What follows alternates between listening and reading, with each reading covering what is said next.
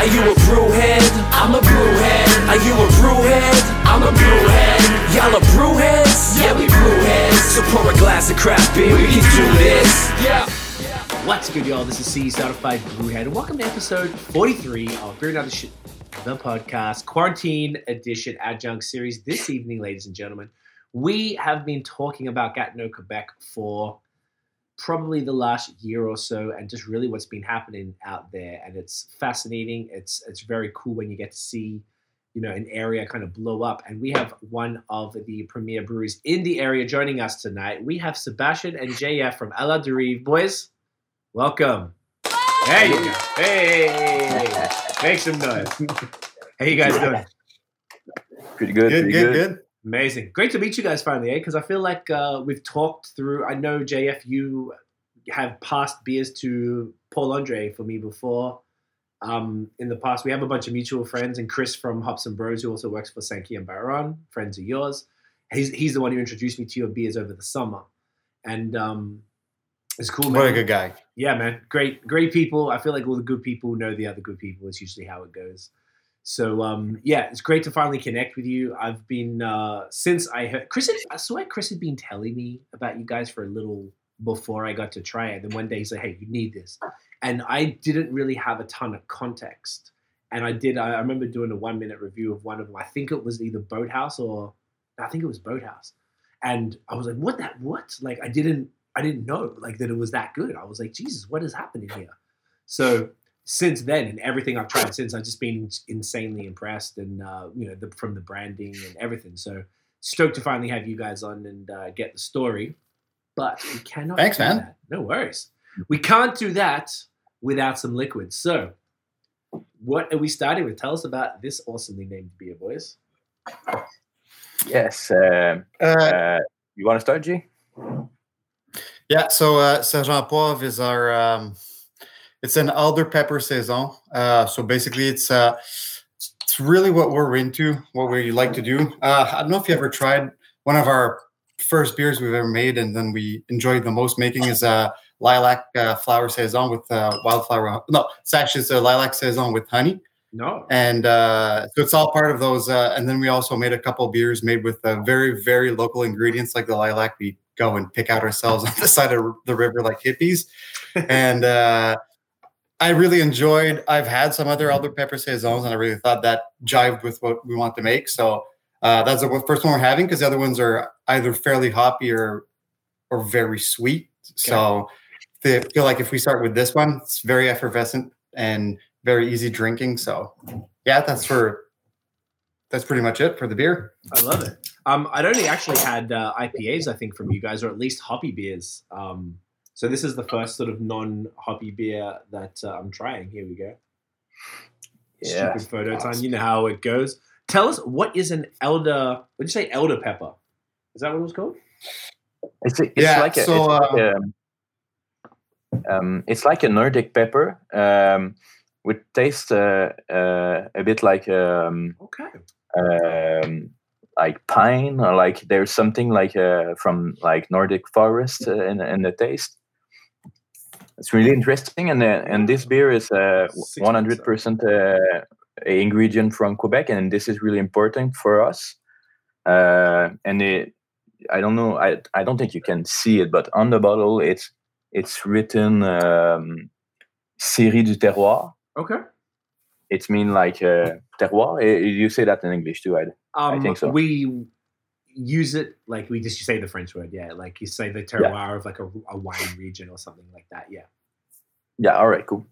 So okay, that's super fascinating. So everything, like the malt is from here, the hops, everything is from. Yeah. That's amazing. Was that? Yeah. So all the malts we get from Matt, they're based in Sherbrooke. Okay. And it's grown throughout Quebec, but it's a very simple malt bill just because it's a saison. I mean the yeast we prop it up in the house. So, and then the other ingredients is we use hops that we use from, like, there's very minimal amounts of hops in it, but we get it from Lupulin Hop Yard, which is I'd say 2 hours north of Gatineau. I've heard of that. And the alder pepper we just buy from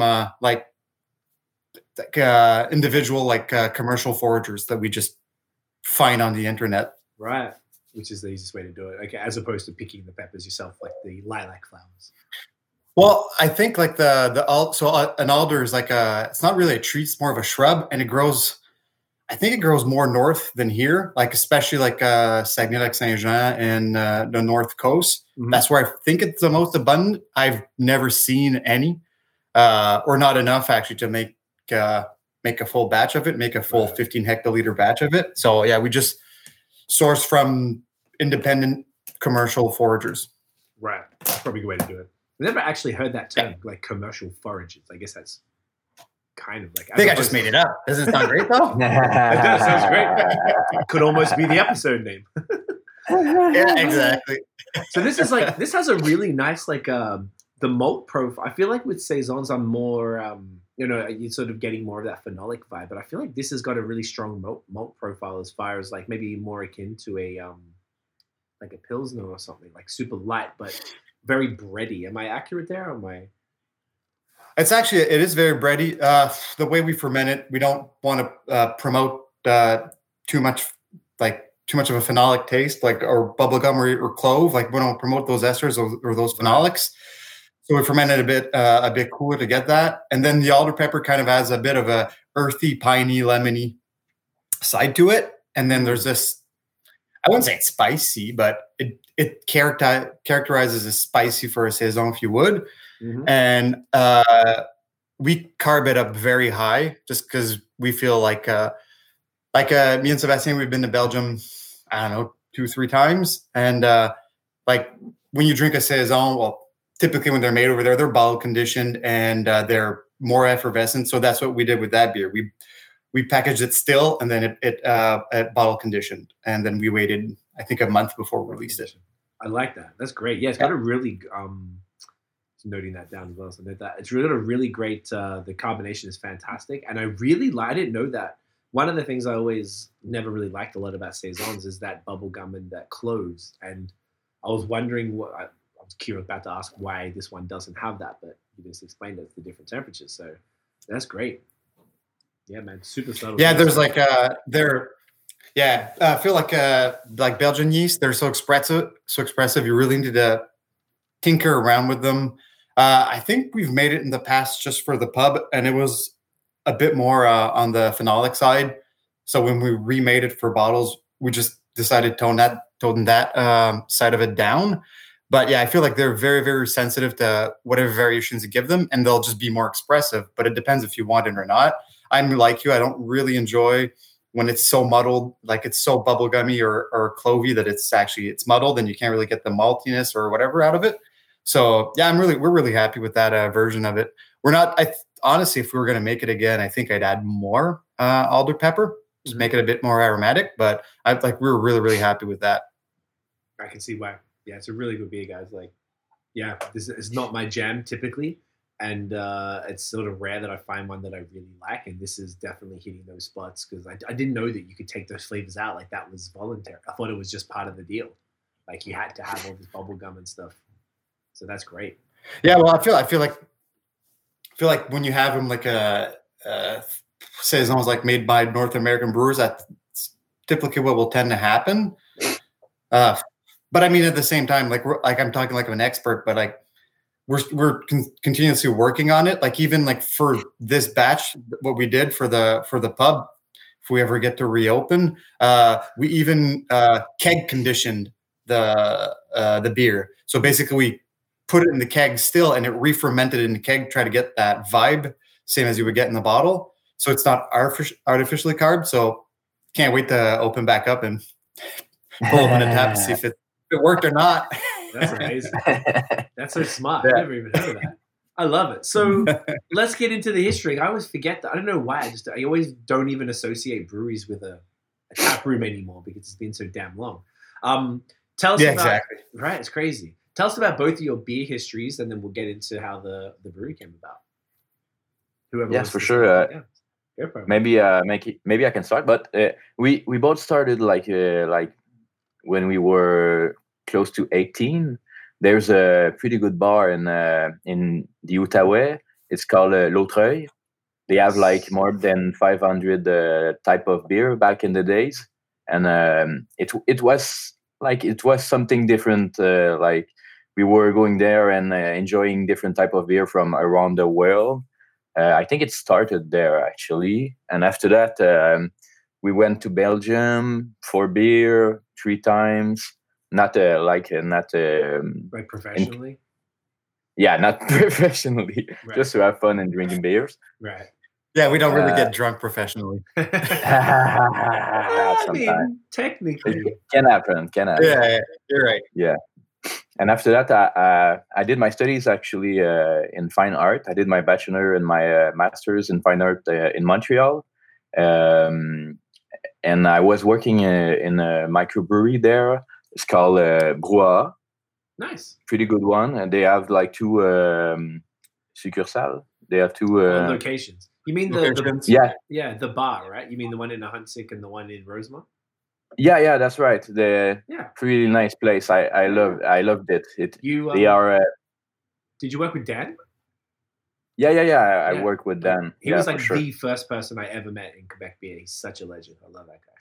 Yeah. Cool. He's a funny one. He's a funny one. He cracks me up.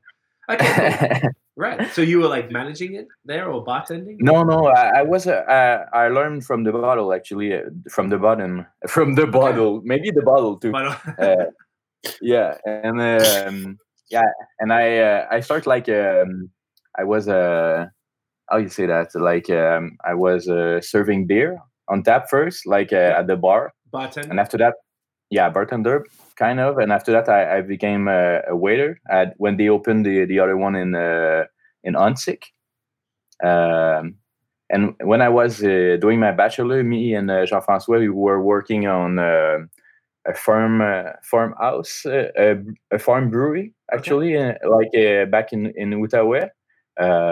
But this project didn't went to life, so I just moved on with my art studies, and then at the end of my my master's, there were another plan, and this is where like À la Dérive began, approximately. Okay. I love that. Yeah, basically. I actually got a job as a brewer. I'd say 7 or 8 years ago, and then kind of figured out I was missing out on some things. So I went to study at Niagara College, and I did my studies there. Went back to the same brewery for 5 years, and then after that, I started. We started at Dérive. I was actually working. You know Max from Hops and Bros. I do very well. Yeah. Yeah. So I worked with him at Castle Brewery for a couple of years. Okay. So that's how I met Chris. I know Max more than I've known Max for a longer time than Chris, but now I see Chris way more often because I think Max actually went to Niagara College, but he's still there. Yeah, he stayed in St. Catharines. He was working at Bench. I'm not sure if he's still there. No. Yeah, he's still at Bench. And didn't he go to Long Slice? I thought he went to Long Slice in Toronto. Yeah, and then he went back to Bench he went back as a brewer. Okay, because I can imagine that trek from St. Catharines to like the west end of Toronto would be a nightmare. No, it was the east end actually, distillery. Yeah, that'd be a killer. Okay. Yeah. All right, that makes more sense. Okay, so I've known him for a while. Beautiful. And now, like, obviously, you guys have got this. Chris is at Saint-Guillaume, so neighbors, which is on the same street as that Lovejoy bar, which I've never been to yet, but I drove past it when I went there. So, when did À la Dérive begin? Like, what year did the brewery open? Was it last year or the year before? Our opening day is December 9th of 2019, so that would have been, I could say last year, I guess, still. So a little over a year. But before that, basically, we wanted to open September of that year, but then we got delayed for a construction permit, blah, blah, blah, et cetera, et cetera. And the zoning wasn't right, incorporated brewery where we wanted to be. So basically, we turned around and then we contacted Sammy, the owner at Gallicus, also in Elmer. And basically what we did is we got a 2-year contract with them. So we put in 2 10-barrel tanks in his brewery. And then I started brewing there. So we're kind of like contract brewing, but I was doing all the work. Okay. And then for the first summer, what we did is we would keg beer because we got 2 tanks and like 100 kegs. and then we just keg beer and then sell it to restaurants in Gatineau. Okay. For an entire summer, just to keep us going until we got our construction permit. Then we got a construction permit. Took 2 or 3 months to do like just pretty much like decoration and finishing and putting in a walk-in cooler and a kitchen. I guess it is a construction after all, but that's a lot of little touch-ups. And then we opened up on December 9th. Yeah. Okay, and so that was all right. So I was about to say, because I was thinking you were talking about last year, which would have made sense. So having all the kegs in 2019. Okay, so at least you got a full summer of being able to distribute the beer. Because I knew there was some sort of a tie-in with Gallicus, but I didn't know. I met Sammy once briefly. He was super cool as well. Okay, so you've moved everything now back to your establishment now. Not yet. So basically, what we did, it's a long story, man. We might finish that beer before we get to the second, but we have like a weird. We have like a weird. Parcours. I don't know how to say that word in English. A weird start. Yeah, pretty fucking weird start for sure. Basically, what we did is after when we opened in December, we only had 2 tanks, so we kind of stopped distributing in kegs to those restaurants, and they understood. They're all our friends, and so we started only supplying our pub. But obviously, when you open in December 2019, you basically just hope like you run for like 4 months before you're closed down by a pandemic. Yeah. And then obviously, like we didn't know what to do, so that's when we kind of lucked out on that because in the meantime, everything was getting sorted out by the city to get the proper zoning and et cetera, et cetera. But because we were brewing at Gallicus and he has like it's an industrial, like a commercial brewing permit, he's able to distribute. So he was kind enough to let us can our beers and sell it to a couple shops in Gatineau. And we could be open at our restaurant just for takeout sales. So we'd sell food and cans to go. That got us going. Like that kept us alive until we reopened. And then I would say like when I don't know if you remember last summer, but it was like almost no COVID anymore. So it was like you can be outside, but it's all right in the summertime. Yeah. So the pub started running like very strong because our location is actually very, very, it's pretty sweet. And so we kind of figured out, and then the zoning got fine. We were able to actually brew on premise. Okay. But then we kind of realized that we can't put our eggs all in one basket, like focus only on tap, because if we ever get closed down again for whatever reason, because I mean, we are like, technically we're in a flood zone where our pub is. Right. So it was like a very high risk thing. So we decided, you know what, let's just take a bit more time and we're still trying to find it. Like to this day, we're trying to find a spot to put in like a bigger size system and get a permit where we can actually distribute. And then we're still going to continue feeding our pub. Again, so that's where we're at right now. So we're still brewing out of Gallicus. We got a third tank in. That one's like 15 barrels. So now we have 2 10s and 1 15. Nice. And because we've been closed since October, basically we've been producing as much as we can and just canning everything and selling it. So that's what we're sitting at right now. We're working really hard on getting we're looking for a commercial spot in Gatineau. It's a bit tricky, and that's where we're at right now. Okay, so you're only able to make the canned and I imagine like the bottled products at Gallicus. So you guys can't do that on premise because of the zoning and the permit. Well, now the zoning's cool and everything, but like as I mentioned, because we're in a flood zone. Like we're not very comfortable like taking such a big risk and being closed or whatever, or closed for another reason. Plus, like we'd be brewing in such a small space that we couldn't get because like at Gallicus and at a bunch of breweries in Quebec, they get it's called mobile canning. So they get a truck comes in with a canning line, they can, and then they leave at the end of the day. We wouldn't be able to do that at our current location. So it doesn't even make sense to brew there. Yeah. The system we wanted like on premise would be too small to actually be viable if we ever get closed down for another reason. Mm-hmm. So that's why we're actively looking for a space that can allow us to have a bigger brewing system. So it means a bigger spot and obviously like proper loading docks and et cetera, et cetera. That's what we're looking at right now. Okay, that makes sense. And I guess you guys could treat the pub as the place where you make the smaller batch stuff just for tap of thing.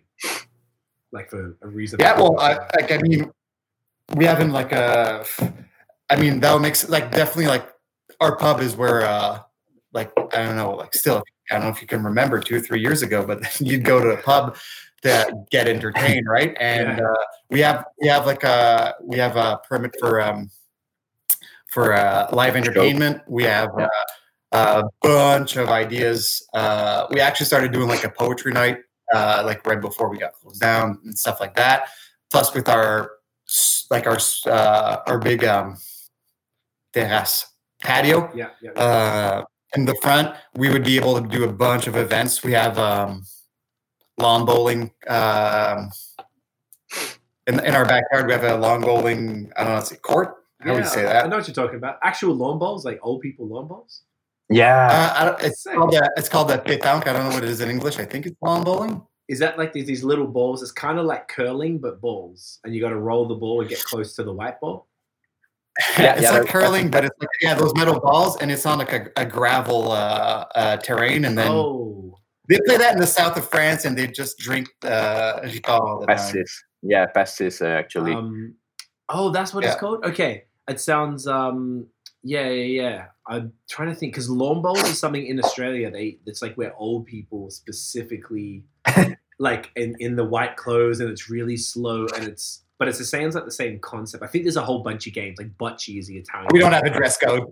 No dress code. Okay, no way. But I mean, whatever. So we have like a bunch of ideas. Like we have way more ideas than we have permissions right now. Obviously, so obviously when we open back up, that'll be where everything will be happening.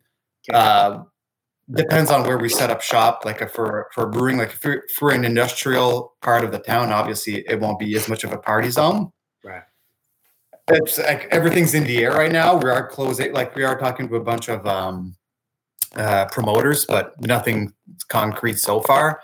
But like time flies by because right now, like since we've been closed, we've just been rushing and reinventing ourselves. Like Sebastian is now like our delivery guy. Yes, I was just in Montreal the other day. Stuff like that. Like you just make yourself like reinventing, and you have a new job every day, so it's really hard to move forward in those projects right now. But like we're trying really, really hard.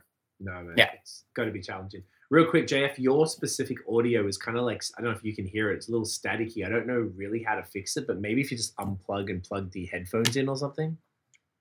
I don't know why. I just know that since the headphones fixes the double. Yeah, I can hear it. That might be okay. Is it good now? No, same. No. Can you guys hear it? You can both hear it? The static? I hear the problem too, yeah. Okay. Sometimes it can happen, just goes away, so I didn't say anything. Sometimes it just disappears. We'll see how it goes. I'm sure it'll fix itself. What if I go like this? Is it better? Is that unplugged? But I can't hear you guys now. Okay. Is it better now? Keep talking. Is it better? No, it's still doing it. Interesting. I don't know how to fix that. It's kind of weird. I really figure it like it just goes. Like it just sort of disappears. I wonder because I don't even know how to take you out. Oh, I can take you out and put you back on. Let me see what that does. No, you know what? Maybe there you go. Can you still hear me? Yeah, I can still hear you, Even if I take off the screen, I just wanted to see if that did anything. Maybe it's maybe all those people have shitty Chromebooks like I do. Maybe I could try connecting on my girlfriend's laptop. If you wanted to, we can keep going, and you can just call when I'll add you right back in. It's super easy. Yeah. I'll be back in 2 minutes. I'll try that out. No worries, man. Thank you. All right, perfect. So, are you guys on the street? When I went to basically this summer, what you guys were talking about before, when it was safe for a while. That month was the first time we ventured out, and the first place we went was Saint-Guillaume because we wanted to go see Chris. And I'm pretty sure in hindsight, I remember he was like, "Hey, see, if you keep going down the street, that's the water, and that's where Ala de Reef is." Is that correct? You're on the same street? No, actually, they are in Elmer in Gatineau. Yeah. Oh, so you're okay. So it's not the same thing. No, they are pretty much at the opposite in the city, but this river that they were showing you is the same river that we're on the side of. Okay. It's called Rivière des Outaouais, like Ottawa River, and the like two river merge where we are, like Gatineau River and Outaouais River, and where we are at this spot, you can see the Parliament Hill on the other side, the rich Okay. places. Right. Okay. I think he was. I just remember him telling me about it. So maybe I'm thinking of something else he said down that. Maybe he was saying down that street's the water, and if you keep going, then you'll get to you guys. Maybe that's what he said then. But either way, Yeah, that's, maybe. yeah. So do you have like a terrace like on the water, like overlooking the water, or is it on the street side? It's there's a street, and last summer, like the city decided to close the street for like for the COVID, and to try something else for like pedestrian and bicycle. Cool. And actually, it was really nice. Like a lot of like people were that they were going to work by car. They were complaining, but for us it was like paradise, because like you have a patio, you don't want like a big motorcycle and cars going in front, and it's like it was really interesting and calm. Yeah. Nice. That's great. I like that you've been able to do that. I guess it kind of like it just sounds like such a sick location. It says guest is in green room. Okay, so add him to the right. There we go. Got you back in. Puis, qu'est-ce que ça dit, Is it better now? Yes. Oh yeah, it's better for sure. Yes. Look at that. All fixed. Bloody glorious. Okay, that's amazing. So look, it sounds like like obviously with most breweries, COVID's been pretty rough. I love that you guys have been able to pivot and really go hard on the bottle sales, which is great. So you've been able to, like, you had to kind of change jobs. So like, what did you do before, Sebastian? Were you not, obviously you probably weren't delivering to Montreal and stuff. Yeah, like you mean like for the beginning of the brewery? Oh, like, yeah, from the beginning of the brewery to the like before COVID, when you've had to kind of pivot and you've had to be like, well, I guess I'll be the delivery guy. What were you doing? Yeah. At first, I started because we run a pub, and I was the pub manager. So I was the one who were like fixing things, like right. for all the service for the customers, and giving information for all the employees, and bringing things together to fix everything, organizing like events, because this is my field. Actually, when I was in university, I was organizing like shows and parties with a lot of beers, actually. So that was my principal activities in the brewery. I was also doing all the Facebook, Instagram, all the communication. So it was a lot at the same time. But with the COVID, all the restaurant part just went down. So see, for me, it is pretty bad. But in a way, I've been able to express myself in doing like all the design for the cans and the bottle. Oh, nice! That's all you? Yeah, it's they like some of them it's not me, but most of them it's me. It's in. At first, I'm not like I'm not a designer at all. I'm a sculptor, and I do like a public performance. Okay. So for me, it's really something different. But I know how to draw, and it is really nice to do that. I feel like I have the chance to do like a part of what my field, like something in my field, and I see like every c'est quoi une étiquette, G?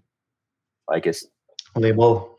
Every label, like it sounds cheesy, like a piece of art, but I see all of them like a possibility to to show something to the people and to be different, of the other beer on the market.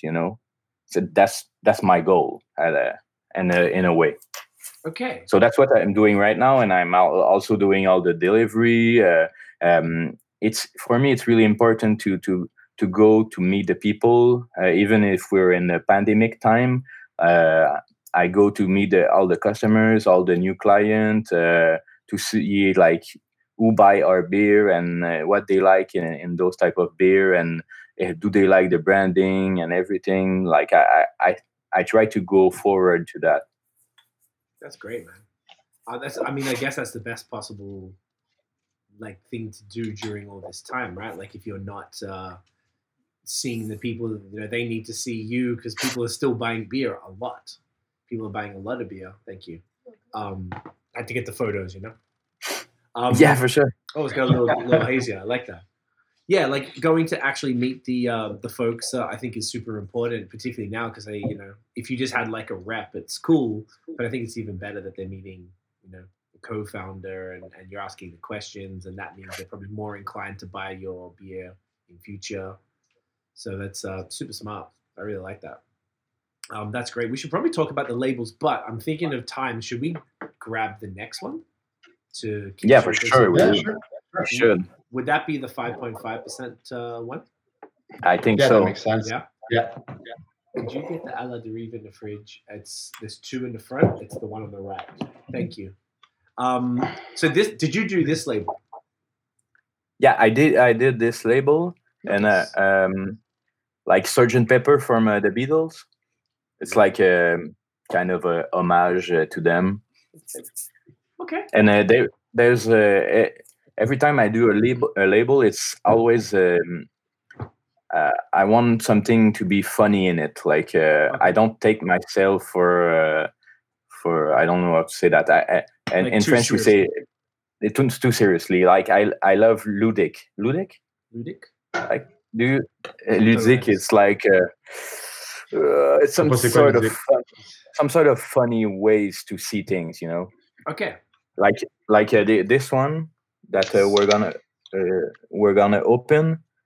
It's called the Aerodynamite.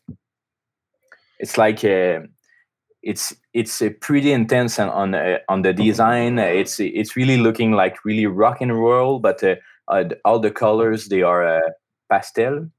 Yeah, You say pastel? Pastel. Yeah, pastel. Yeah, It's much nicer.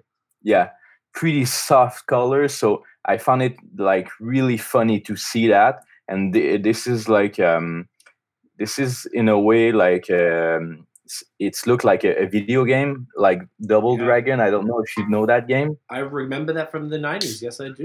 Yeah. So we just did like a video on Facebook. Me Yo, I saw and Benoit. That was amazing. Yeah, you saw that? Yeah, that was amazing. Yeah, Tell we me about just that, bought please. like a green screen, and we did like a video with me and Benoit, the other guy from A La Derive, Okay. like beating each other's. Kicking ass. Yeah, it was pretty funny. You even did the walking backwards awkward thing as well, the video game. Yeah. Great. Good. That was hilarious. And people, please go to A La Derive's Facebook page to check that video, because that was very, very well done. I really appreciated that. This is crazy. Look at that head paint. That is massive. I love it. So this one is a pale ale with Enigma, Equinox, and Citra. How do you say that in French? Aerodynamite, I guess that's what I would say. Yeah, it's the same. Yeah, same thing. Okay. Sometimes I say It's like Aerosmith and Dynamite at the same time. Pretty intense. It's like when you're too dumb to say. It's like when you're too dumb to say aerodynamic. So you say in French it makes more sense. Okay. Yeah, and then we wrote the hops like they're Metallica, which is pretty cool. Yes, I do like that. I was a huge fan of it. Oh yeah, with the points at the end. Yeah, that's totally sick. I love that. Exactly. Aerodynamite. Okay, and is this this is just the first time you did this beer? Because I've seen the next one we're doing before, and I've had that before, but this is a different one. Yeah. So this is a Well, first. so I was telling you a bit earlier that we did like our first summer we did beers for just for restaurants in Gatineau, and we made this one. It's just an American pale ale. It's just an American pale ale. It's an American pale ale, and then that was actually like out of all the entire summer we only pumped out beers in Gatineau. We actually brought kegs over to the Brew in Montreal for that one, and people liked it a lot. And then we just didn't really get around to brewing it again. But out of all the hazies, we kind of wanted something dry and bitter, so we went for that. Okay. I feel like you guys definitely are doing something extremely fantastic with the haze. Like the ones I had, I'm trying to think of the other one. Like the next one we had, I'm pretty sure that was the first one, but I remember, Jesus Christ, like it was just, you guys really nailed the profile and the mouthfeel and like just the right amount of hop burn, because I love that. Like you guys definitely, so it was hazy IPAs. That's something that you've been doing from the beginning? Actually, no, we didn't do a single hazy IPA. So the funny thing is that we did our first hazy IPA, and then we're gonna release it at the pub on March 17th of last year. But then we got closed. Yeah, exactly. But then we got closed down on March 16th, and obviously it's a hazy IPA. So we're like, are we gonna drain a tank? And then Sammy offered us to can that beer. So basically, like, all right, cool. Well, we don't know how long this is going to last. So we got one label done. Can we pump out as much as we can? So we made 4 iterations of the Boathouse, which we'll be drinking right after that. And then we hit the market for distribution with cans and stuff like that.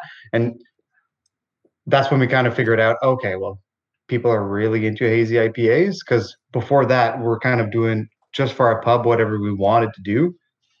So we're kind of felt a bit more of the pressure to make the hazies. But yeah, obviously, like every once in a while, everyone loves their dry and bitter and hoppy beers, because we're gonna make a West Coast IPA pretty soon. Nice. Balances it all. Yeah. This is great, man. This has got like the aromatics are insane. Like obviously the hops that you used are like big one, bold, tropical, fruity ones. I feel like it's got a little touch of dankness and some like a mild bitterness. I feel like now I've actually thinking again, there's a little bit of like piney vibes in this. Am I? Yeah. Yeah. I can feel that too. Yeah, and it's like I don't know if I've seen a lot of like East meets West kind of IPAs and pale ales around. I don't know if this is definitely more East, but I like this, like it makes it unique. And I imagine that's probably the Equinox in there, bringing that kind of almost a spicy vibe to it that's giving it that little other direction. No, you're right. It actually is, but it's also the just using Citra when you're not using like a hazy yeast, like whatever Buchanan's uses, or I know most breweries in the GTA use Vermont style yeast and stuff like that. Using Citra with just a neutral American ale yeast will bring more of the dankness, the dank side of the grapefruit out of the hop, I find. Grapefruit. And it's like the grapefruit rind. Yeah. And definitely Equinox brings a bit of the dankness out of it. But I mean, Equinox is like a small portion of the hopping. Gotcha. And then obviously, like Enigma is one of my favorite hops, just because it has those raspberry, gooseberry vibes to it. Yeah. Which I feel like puts everything together, and like in between citrusy and dank, kind of like that middle flavor, which is just refreshing and raspberry and gooseberry like. Yeah, man. This is and it's great as well. There's tons of body in it. That had that meringue, that meringue style head that just like looks like a cake and shit. It's super dope because go. Well, that's the thing too. Sorry, it's just like just making it like an American pale ale. It's a bit more effervescence than the hazy, because hazies are almost not flat, but I mean they're definitely less carb just because they want to enhance body and stuff like that. So obviously we put more carbonation in that ones, and obviously all those bubbles coming out of solution. And then we used a lot of wheat malt, just the head stays on top, right? Okay, that's the secret. Yeah. That's sick. Yeah, man. It's don't tell anyone. It's okay. Nobody. Tell anyone, all right? Everyone shut up. No, that's Yeah. great, man. I really feel like you guys have definitely got something happening here. So this is, like I said, the Saison was the first non-IPA I'd had from you guys. Everything else had been at least hop forward type of beers. So it just really felt like, I mean, if that's all they had, that's kind of what, I didn't think that's all you did, but, I figured that that's the kind of general route, because Gatineau were killing it with Hayes. It's like, there's nothing shit coming out of that place. It's just insane. Maybe we could speak to that then. Like, what the hell is happening out there? Why are there just, it's like one after the other. There's everyone, and all you guys are also cool. You help each other out. There's a real focus on local and working with other local businesses, whether it's coffee roasters for collaborations or little local restaurants or food trucks, and even people like the Low Dry, like the beer bar and stuff like that. I just feel like I keep hearing different things. Oh, our labeler was, like Chris was telling me, that they didn't have a labeler or something. They borrowed it from Bar Canada, and everyone's just like working together, helping each other out. So like, yeah, can you speak to what's happening, and why do you think maybe there's like a renaissance of sorts in the area? Yeah, for sure. That's really something happening for sure. There's a new sense of a community, I'll say, because there's a new generation of brewery that growing, and I'll say not just brewery, but a new type of entrepreneur. I'll say we're trying to do like business differently, and actually like we have to give that to Bar Canada. They brew like excellent, like wonderful New England IPA. That's their thing, and I think it opened a door for like other breweries in the area to share ideas about that, and to go in this field. And Jean-François was working actually with Bar Canada at the beginning. He helped them to do the first batches there and everything. So it's really a community. We help each other, and it always come back. And for the up beer, I know that a lot of the New Englands that come from Gatineau are really popular. I don't know what's your call, Jean-François, on that. I don't know, honestly. Just kind of like Sebastian said, when Bar Canada opened and they really tapped into that, it was actually a bunch of fun, because Bar Canada, they actually bought their brewing system from the guy I was working for before. So I give them a hand set up and do their first couple of brews, and then that's how I met them. Then we started making beer, kind of like how they were their vision of the whole brewing scene in the Gatineau area. And then Dimitri, the brewer at Saint-Baron, he was a waiter at L'Autreuil for, I don't know, like 10 years. No, maybe not 10 years, but for a long time. So basically we knew him also. I guess we all opened together, and then just when they opened up, and the guy's kind enough to let us put tanks in his brewery and brew our beer, right? That's kind of actually very, very, that's actually very nice. Cool. Pretty cool. Yeah. And I don't know, we're all around the same age, and it's just everything's on the same page. And I don't know, I don't know why the people like the IPAs we're making, but I guess they're coming out pretty good. Yeah, that's why I think it actually, like, we say something in the water, but literally it could be the water or something happening up there. Like to get, I don't know, I just feel like they're all so fire. Like everyone's, obviously it's the, I wouldn't even say it's the trend of the moment. I feel like even Hayes is past, but because it's just ubiquitous, it's everywhere now. Like there's other trends and stuff, but a hazy IPA is expected. And there's certain places that, do it well, even at somewhere like here in Montreal with, there's a bunch of places that do it really well. Some places don't do them at all. But I don't think there's any breweries in the Gatineau general region that don't do it, and like everyone who does do it, which is everybody, does it like extremely well. And that not like, I'm not exaggerating, like everybody does it extremely well. So it's just, it could be just a coincidence. Like you said, there's, everyone kind of knows everyone, and it's all, I feel like it's all happened, like it's like bubbling up at the same time.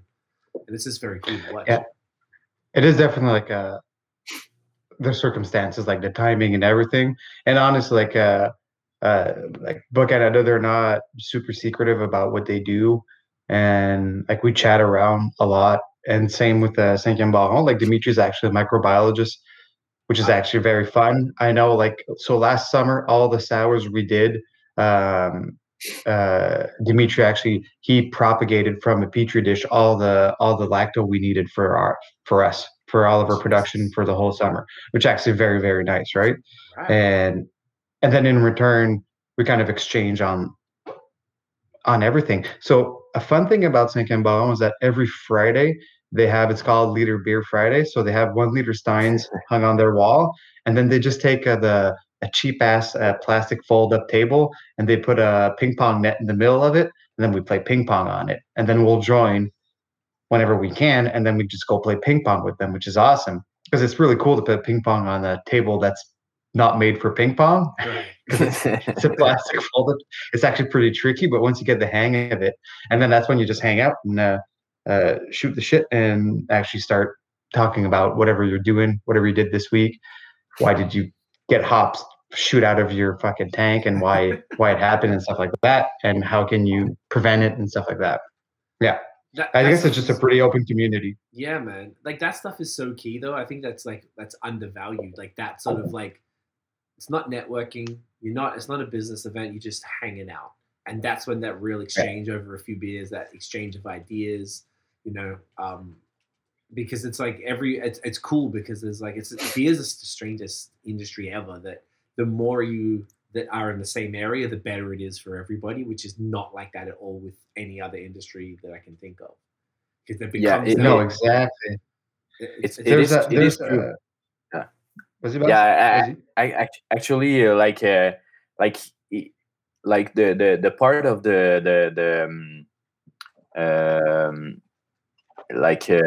like in the beer industry, like the part of like microbrewery is so small that we're not, the competition is not like in our field, it's like David with Goliath. It's like we're all working together to make things better, and like the market parts will always be fine. If you're making great beer, you'll always be there.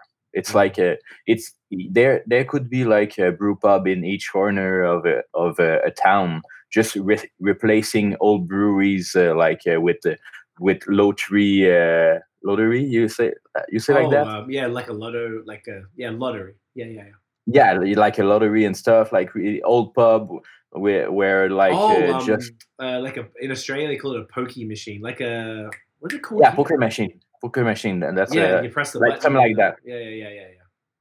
Okay. Like an old pub where like only men goes and stuff like that. I think the microbrewery, like they bring people together. It's like brew pub. It brings community and it brings culture to a neighborhood. So I think like we just have to focus to to grow all together than like trying to compete with one another. Like I think that's really what's happening in the Outaouais right now, and it's going pretty well. Maybe I don't know if there were like 20 more microbrewery, but I think it's gonna be fine. Like the good beer the makers of good beer will always be fine. I think that's there's also like on the other side, beyond like hazy beers, we all have like our little specialties. I know Buck and I know they're kind of the king of the sweet stouts.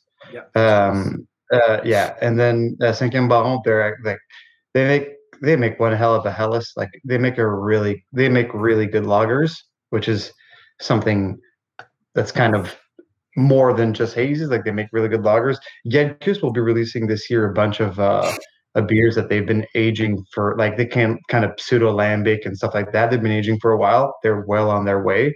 Nice. They made a beer with a small pony they're going to release, and it's actually tasting pretty good. Yeah. And then on our side, we're like the Alder Pepper saison we're making. I know that's not the trendy stuff people want, but it's definitely what we want to make. So I feel like hazies, yes, we all make them, but then we all have like decent sidelines also, right? Yeah, which is important too, because it's kind of boring if everyone's just good at haze or whatever. It was just more of an observation that it's just there's an influx of fire ass haze from Gatineau, but it's much cooler. Fire ass haze. It's almost like you say, like most of the breweries there, everyone you mentioned is kind of like not known for that though. It's just known like, oh yeah, like if you have a New England IPA from any of you guys, everyone's like, yeah, please, I'll pay $8 a can. I don't care. Let's go.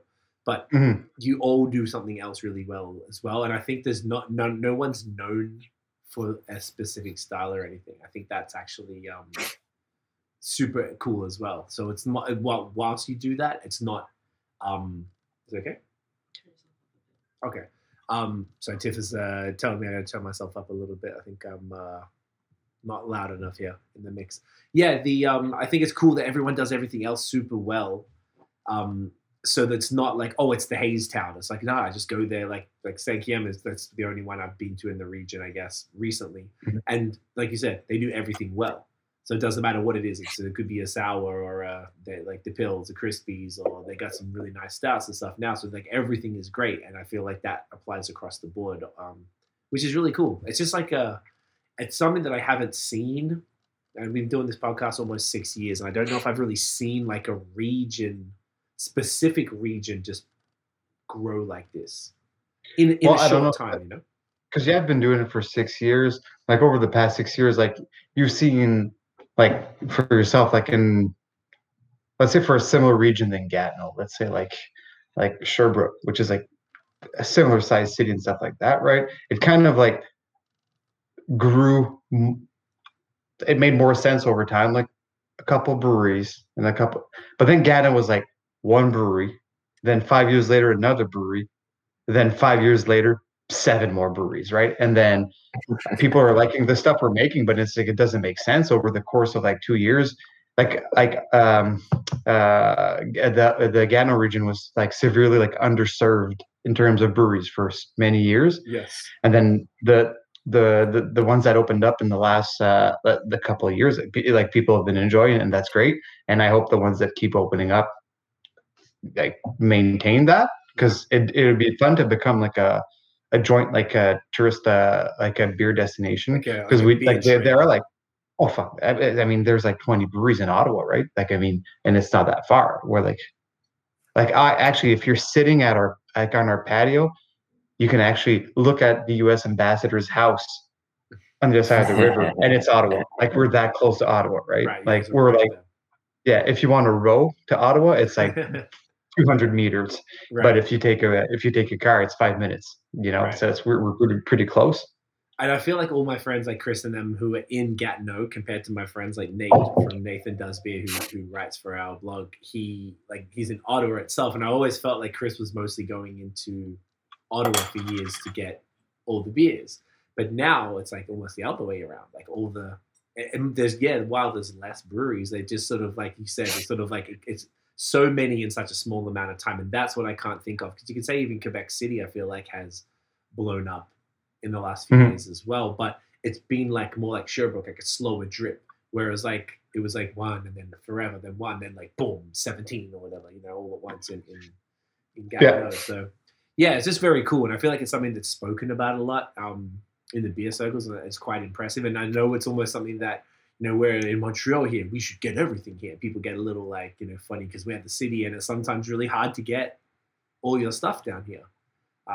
But it's also fortunate that Montreal is the first destination that, you know, Sebastian's kind enough to drive everyone's beer down here, type of thing, you know. So yeah, it's kind of cool. I know Bar Canada do drops every other week, and Saint-Kiem do the same thing, and I know, you know, Sammy from Gallicus does the same. So it seems like everyone's like focusing on, all right, well, making sure that Montreal folks are getting the beer, and then probably expanding from there. So it's kind of cool. It's just traveling around, you know.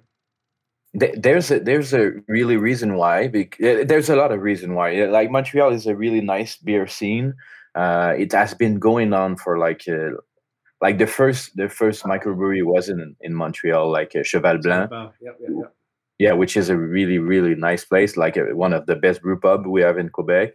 And I feel a really strong connection with Montreal. So I'm really happy to bring like the beer we make there, and also it's like 2 hours away from us, Yeah, so it's and we are thinking like a bit differently and than different other breweries. Our goal is not to like distribute like everywhere in Quebec and maybe like in Ontario or in the States. Our goal is just to brew great beers and like make a living out of it. That's just our goal mainly, and have fun and maybe like grow the fruit that we put in the beers and stuff like that. We really like a simple like way to see beers, you know. And We're very simple and people. we're really simple-minded people. I don't know if it's really simple. It's not But simple you know what what? you do. But what's actually great, because honestly, like I told you before, like it is locked down and whatever, it has been locked down forever. But because we only have three tanks and we're pushing out our max that we can, it's still like our volume is so low that we can actually be like, well, we won't go in a grocery store because there won't always be someone uh, referring people like to get beer. So we're fortunate enough to be able to pick spots where they have good employees that know their stuff. Their stuff is kept cold. Like they're very like they take beer seriously, right? So that's great. So and honestly, like in Montreal, there's a bunch of those spots, and we've been like fortunate enough to actually. Well, Sebastian has picked them out.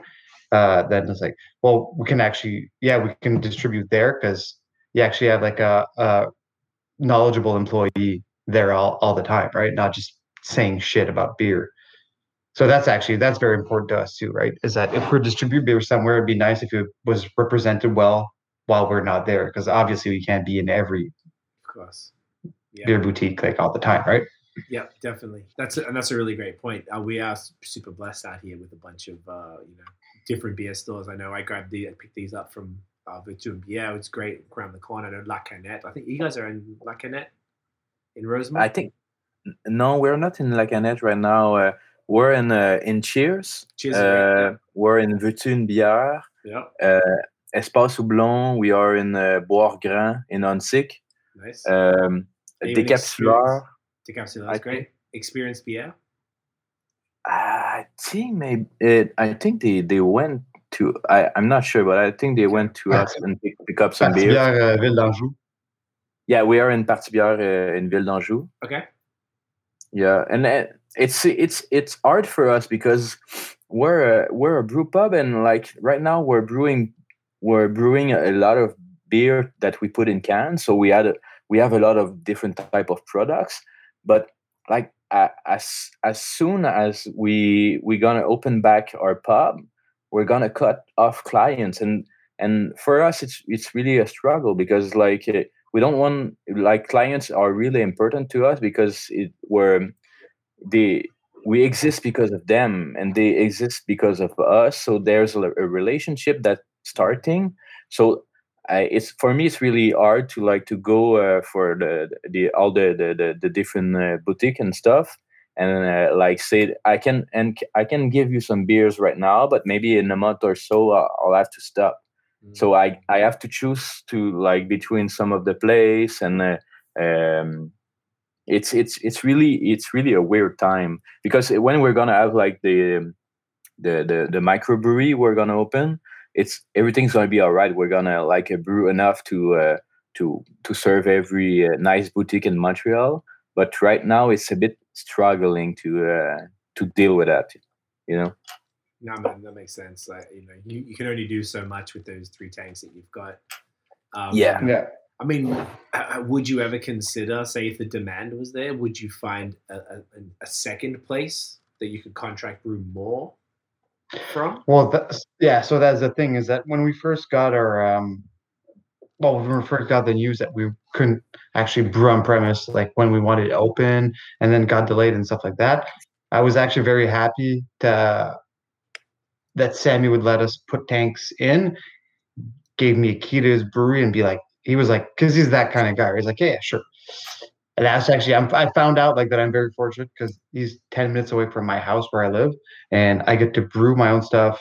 And then seller my own stuff, and then I package my own stuff, and then we distribute our own stuff, and then we actually make our own sales. Like it's like for a contract brewing, that's actually very nice. I'd actually be kind of scared to just send off a recipe and then 3 weeks later get a skid of beer that it's not what I like, right? So yeah, we're kind of paranoid about that for now. As you should. But so for now we're really happy with the situation we have, even though it's not like ideal because it's not our own spot. Given where we are right now, it's pretty sweet. But I think we're just going to focus on what we have right now and then get our own place, right? Because if we start getting another place, it just takes more time out of our day. So we have less time to focus on eventually getting our own spot. You know how it is, right? You just get too busy that you never get to it. You never get to what you need to do, right? It's the classic working in your business and not on your business type of thing. Yeah, exactly. Yeah. You're 100% right. We have the same Guys. thing. Yeah. Craig. Oh, it's time? Oh, it's empty? Yeah, it's time. Yeah, let's go. I was going to say it's about every half an hour I've been like, all right, next one. Boathouse time? Yeah, boathouse time. Yeah, for sure. Could you have the boathouse? But I might need another glass. You can pick the glass that you think is the most appropriate. Thank you, babe. Yeah, so is this a different variant than, or is it the same beer? Of number 3? Oh, it's just called number 3. Okay, my bad. Let me see which one I had before. We have 4 different type of boathouse actually. With it's the same grain bill, but like different type of hops. Okay, so I had number 4. Was it number 3? Yeah, that was number 3. Yeah. Oh shit! I'm excited. Yeah, this one's insane.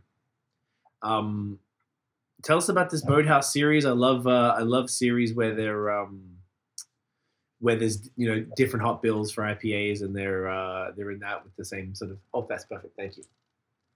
That's what I was telling you a bit earlier. Is like the first New England IPA we wanted to release at our pub was the day before like we got shut down, right? So we ended up. Is it good? Yeah. Sorry, I'm so trying to figure out the photography side because afterwards when we promote this, we put photos either side and stuff. So, there you go. Awesome. Got to make sure we get the content, boys. Can't be letting you down. Oh, this is full beer. That is a full beer. You have. Yeah, I know. Let us down. Our contract, the contract canners we use are. We make sure that they get them full for sure. But yeah, the series is like I told you, like the first New England IPA we were gonna keg, and then the day before we got shut down by the government, so we canned it. But then we didn't know how long we were gonna be in this, so we made 4 different versions of it. Nice. Yeah, that's the third. And then we made 1, 2, 3, 4. And then we made 1, 2, 3, 4 again, and now this is 1, 2, 3 again. We don't know if we're going to make a 5. But so far we have 4. Okay. I love that. I liked one of my favorite things is when series are like that, as far as it's a variant of the series, but then you come back and keep making them again. Kind of like, I guess, Bar Canada's Hyper was one of the first I'd seen that did that, where they keep coming around to it. And it's more like, oh, I really like number 3. And it's going to be 6 months before they make it again. Like, oh, can't wait for 3. And they're like, but number 2's out, number 4's out. Like, I like that concept because it sort of allows you to be to avoid the burnout that happens with breweries when you have to make it's every Friday I got to drop a new beer and there's all this pressure and ridiculousness. But you get the variety, but also you get to tweak a recipe. So you're working on it over time, and it gets to be this, not this rushed beer that's barely different to the last beer type of thing, which tends to happen with this stuff. You know what? You're 100% right on that. But that, like, I feel like that, whatever you're saying, like, appeals to the market of consumers, which is basically us, which is like craft beer consumers, right? Because I remember, like, my dad is like, he likes Bar Canada a lot. He knows the guys a bit, and I remember one time he's like, you know what? I didn't buy number 2 because there was number 7. I just thought number 2 was older. Like on the show. That's hilarious. But obviously my dad's not a beer geek, so I thought that was pretty funny. That's kind of like cute, actually. So actually, you know what? Like Bucket Out of there about to expand. Like if they go across province and then they have enough volume to supply 1, 2, 3, 4, 5, whatever. I guess people get used to it, but I just thought that was a funny thing when my dad told me, like, yeah, I think that beer was old. It was number 2, and then there was number 7 right next to it. That's so Even though funny. they were packaged like 5 days apart or whatever. I feel like that I never thought of that, but that's like something there should be some consumer knowledge about. Like that means that there's some awareness that needs to happen. I mean, craft beer nerds, like you said, but it is. But I mean, yeah, like we're extreme craft beer nerds, like at one point too, right? we're a little psycho about all this stuff. Yeah, my dad's just that guy that likes. Right, I'm sure he's pretty stoked that is all your family's pretty stoked that you guys are just making Firehouse beer and now they get to. Yeah, they're supporting us a lot. None of them were New England IPA drinkers, but they all like it, so that's nice. Actually, most of our family, they don't know that we brew I'll say famous beer or known beer or people like beers that people want to drink in different places in Quebec. That's the part that's really funny. Like they are just proud of us because we have a brewery. Right. So they don't even really know the value of what you're doing just yet. No, just for certain. Not just yet. Not just yet. They'll get there as they get nerdier over time. Yo, this is fantastic. Exactly. I'm pretty sure this was the first one I cracked and was like, what is happening here? With no it's just really funny when like you get. I'm really a big fan of the like this milkier haze. At this ABV, this is 6.8, so this is around my money zone, like between 6 and 7 is my favorite sort of thing because you can drink a few of them. You don't get too mashed up. They got plenty of flavor. This has the body, like the chalkiness, which I really love. It's got like a touch of hot burn, but it's not over the top because sometimes the hot burn beers are the ones that like, you know what it's like. Sometimes I don't like hot burn, man. I don't like it at all. No, I know some of them that we release have them, but I was telling you, like the 3 tanks, on a short time frame, we do what we can. But no, this is money zone, bro. This is fantastic. I feel like it's got like a touch in the back end. I feel like it's like just enough to like there's a bit. There's definitely a bit. Yeah.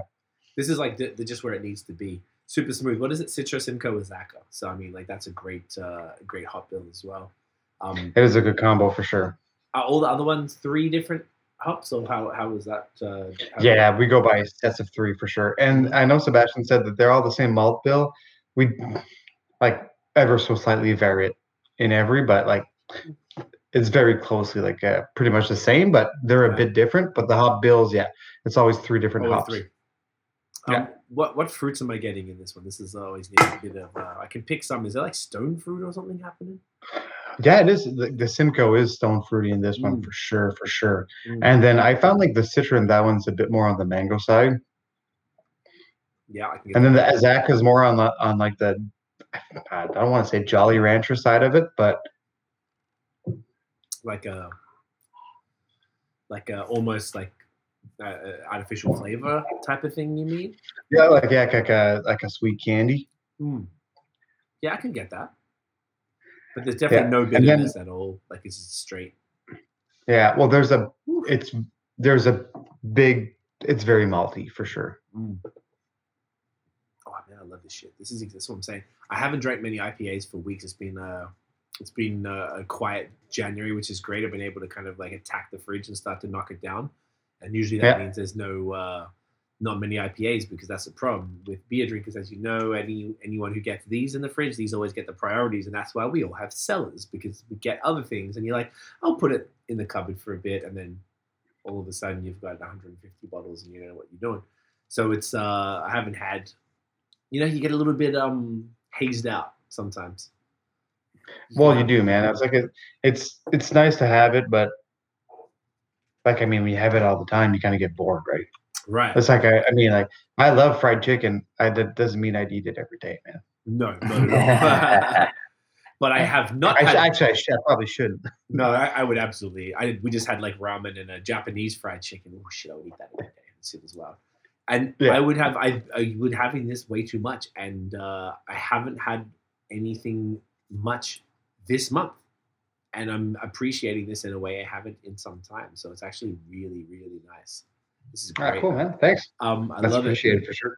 No, this is super fire. I knew it was beforehand. So this is. Are you going to expand on this series? Are you going to like move it up, 5, 6, 7 or so? So far, we don't know, man. I don't know so far, but we don't know yet. But maybe.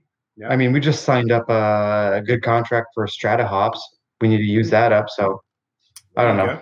There you go. Yeah. It's already there. Yeah. But then you kind of want to hoard it because it's so rare. Yeah. We'll just be releasing a bunch of them at the end of this year. All with Strata hop. Yeah. No, but we also got a double IPA in for our first anniversary with Nectaron hops, which is really, really hard to get. But I was happy to get it. I wouldn't say it was. Was that the Entrevue? Yeah. I had that. Yeah, you did a 1 minute review on it. Yeah. I did, goddammit. Yes, thank you for that one. I think that was from PL. Yes. Yeah. Well, so that one was actually a Citrus Strata and Nectaron. Okay, I never heard of that hop. I remember saying that's right. I was like, I heard of this fucking hop. Yeah. Okay.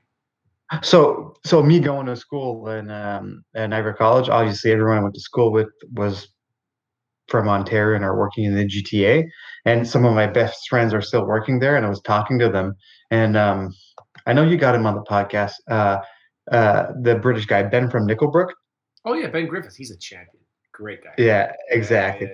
Yeah. I was telling him about that hop, and he found a source in North America. So then we both bought it, and then we both brewed a beer with Nectaron at the same time, and then we exchanged it. Nice. That was kind of the whatever we wanted to. What I wanted to do personally, I wanted to really try that hop out. That was a bunch of fun. If I can ever get my hands on it again, but it would have to be like steady or reliable to make it again, right? Yeah. Otherwise, I'll just make a one-off. We'll just make a one-off out of it, right? But yeah, Nectaron was a bunch of fun. We don't know yet. We don't know like for hop combos and whatever we're gonna make, but it would be fun to probably release a number 5 sometime. Well, I feel like if you're doing that, and you're doing it. I didn't actually realize you guys were doing it in that sort of repeatable fashion, which, like I said, I'm a huge fan of. I think that's cool. At least it gives you the option of doing. You've got 4 beers, none of them. Obviously, it's not boring, and like I've only had 2 of them, so now I'm like extra keen to try 1 and 2. But like at least you guys can go to infinity with that. Speaking of that connection, though, have you guys considered one of the things that, like, my girlfriend's from Toronto? I lived there first. My brother's still in Toronto. Prior to the pandemic, we were there once a month. That's why a lot of our podcasts earlier on were focused mostly on Ontario, because language, of course, but that's where my connections were. And then over the last probably 3 years, we've really focused really strongly on Quebec, and which has been a blessing. It's fantastic. I've discovered so much here. But because I have that kind, I'm not from Canada, period, and I'm lived between the two, I've always wanted to see that cross-border collaboration. So being that you guys have those contacts in Ontario, have you guys looked at doing any Ontario collaborations, whether it's them coming to you, I mean, even if it's virtually because of the situation, and vice versa? I think I'd want to wait until we get our own spot, and then probably I fucking hope the pandemic will be over. But I think I don't know. We haven't talked about it yet, but definitely most of my friends are in the GTA, and they work at really fun breweries too. And obviously, I worked in Eastern Ontario for 5 years, so I know more Ottawa and Ontario breweries. And now that I'm brewing Quebec, like outside of my little network of Gano brewers, I don't know anyone in the province at all. I don't know anyone in the province at all. In Quebec? Well, no, not really, man. Not really? Like, not really. Yep. I don't know. Like, whenever I need help, I'll ask my friend at Indie Ale House in Toronto. Like, I won't ask anyone in Quebec, right? Like when I need help on something not souring or whatever, I'll ask him or them, right? I won't really ask. I don't really know a lot of people in the Quebec scene. That's because I've never really worked in Quebec until we started up at La Derive, and we were lucky enough to have a bunch of fun brewers starting up in Gatineau. So been hanging out around with them just because it's a 10-minute drive.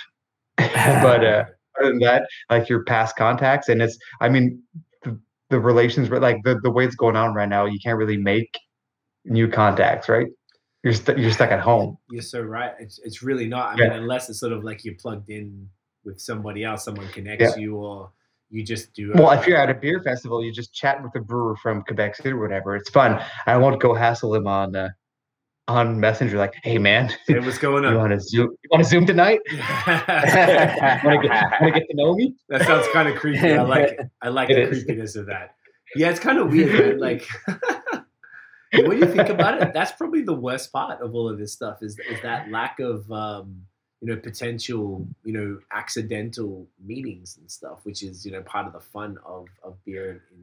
Yeah, I think we were really like excited for festival season and stuff like that. We think festivals are fun way to get known, fun way to network and stuff like that. And that didn't happen. Or even like conferences, whether it be the AMBQ or something. yeah, exactly, right. Those are always fun, but we didn't even get to go to that. Yeah, it really sucks. I mean, I'm just trying to think about how it's almost like you say, a few friends of mine, like other beer media people who like we just talk to people, so we happen to know a bunch of people.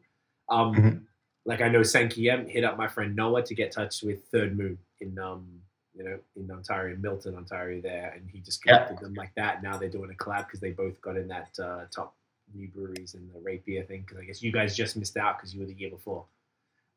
No, you know what? I would have loved to, because I know they posted that. I would have loved to make Photoshop where we put ourselves just above them on the Raid Beer thing. You should have done that to Jacob and be like, "Huh." There you go, guys. There you go, guys. No, it's great. It's really good. That's an honorable mention for sure, man. That's really cool for them. But yeah, definitely. I kind of want to Photoshop a picture and then staple it on their brewery. You should and just like leave it there with a dot or something.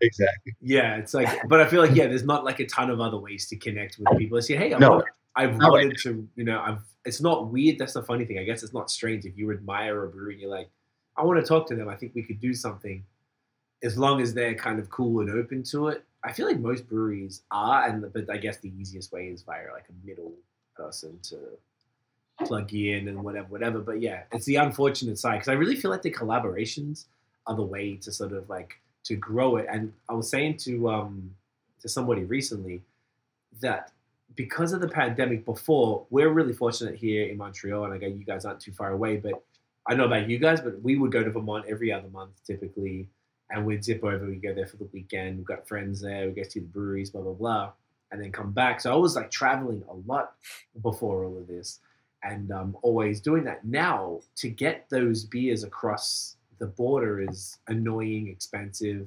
Potentially, you're just going to get it caught at customs, and you're not going to, if you try to do the trade or whatever. Now, though, I think there's more interest in that interprovincial thing because for the folks in Ontario who don't get to leave home, and for the folks here in Quebec, like what's the next most exciting thing is across that border.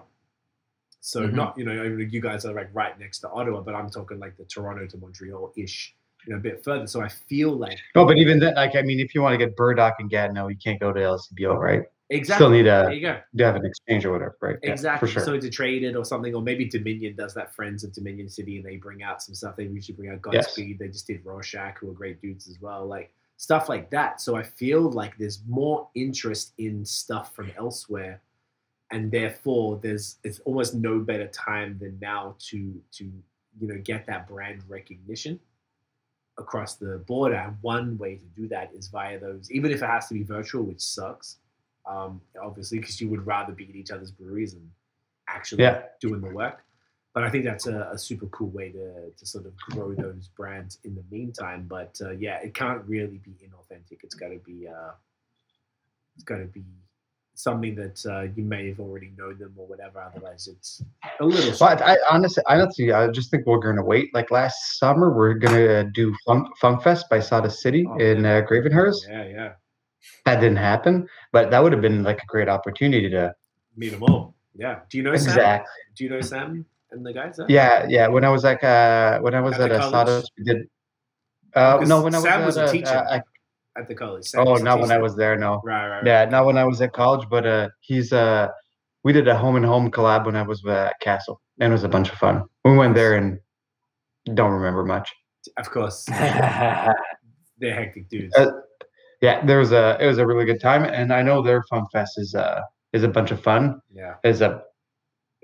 So we're supposed to do that. That didn't happen, but I feel like it's those kind of events that really get you meeting and chatting, right? Because outside of that, I mean, we do have our own networks, but it's really hard to expand when you're a brewer because even in pandemic times, you're just every day you're trying to reinvent yourself to keep your business alive. You don't really have time to Think go about down it. the yeah exactly or go somewhere else to meet new people, right? Yeah, it's such an interesting conundrum to deal with in this time. Like it's it's a bit of a shame, but at the same token, I guess allows you guys to focus on that home market now that the home being For sure. Which coming is down. exactly. I mean, By the way, when you use that word, a conundrum, we didn't get it. no. No, what was that? Oh, it's like a weird situation. A conundrum is like a problem. Sorry, that was too hard for us. That's too anglophone. My bad. I'm sorry. Yeah, just some sort of like, what do you do here? Like, how do you figure it out, type of shit. But at least though, like if you guys don't even know that many people in Montreal, that means there's just as much value to be collaborating between Gatineau and Montreal. Well, Sebastien knows a bunch of people, right? Because he worked at Brouhaha for of course, yeah, 6 or 7 years. Yeah. We already made a before we started up, we already made a beer with Ile de Garde. Oh hell yeah, nice! What'd you do? And we made a with Argousier. Argousier Sea Buckthorn, Brett Saison. Okay, nice. That's great. So that was kind of fucked up, but it was actually pretty good. And then we're in the talks about making another beer, and I'll leave Sebastian to tell you that because I gotta go pee right now. Yeah, go. Yes, actually, for a collaboration, we're really into it. We're thinking about collaboration in a different ways, like not just between two brewery. Like we did a collaboration with Boutique, like a beer store and stuff like that. Okay.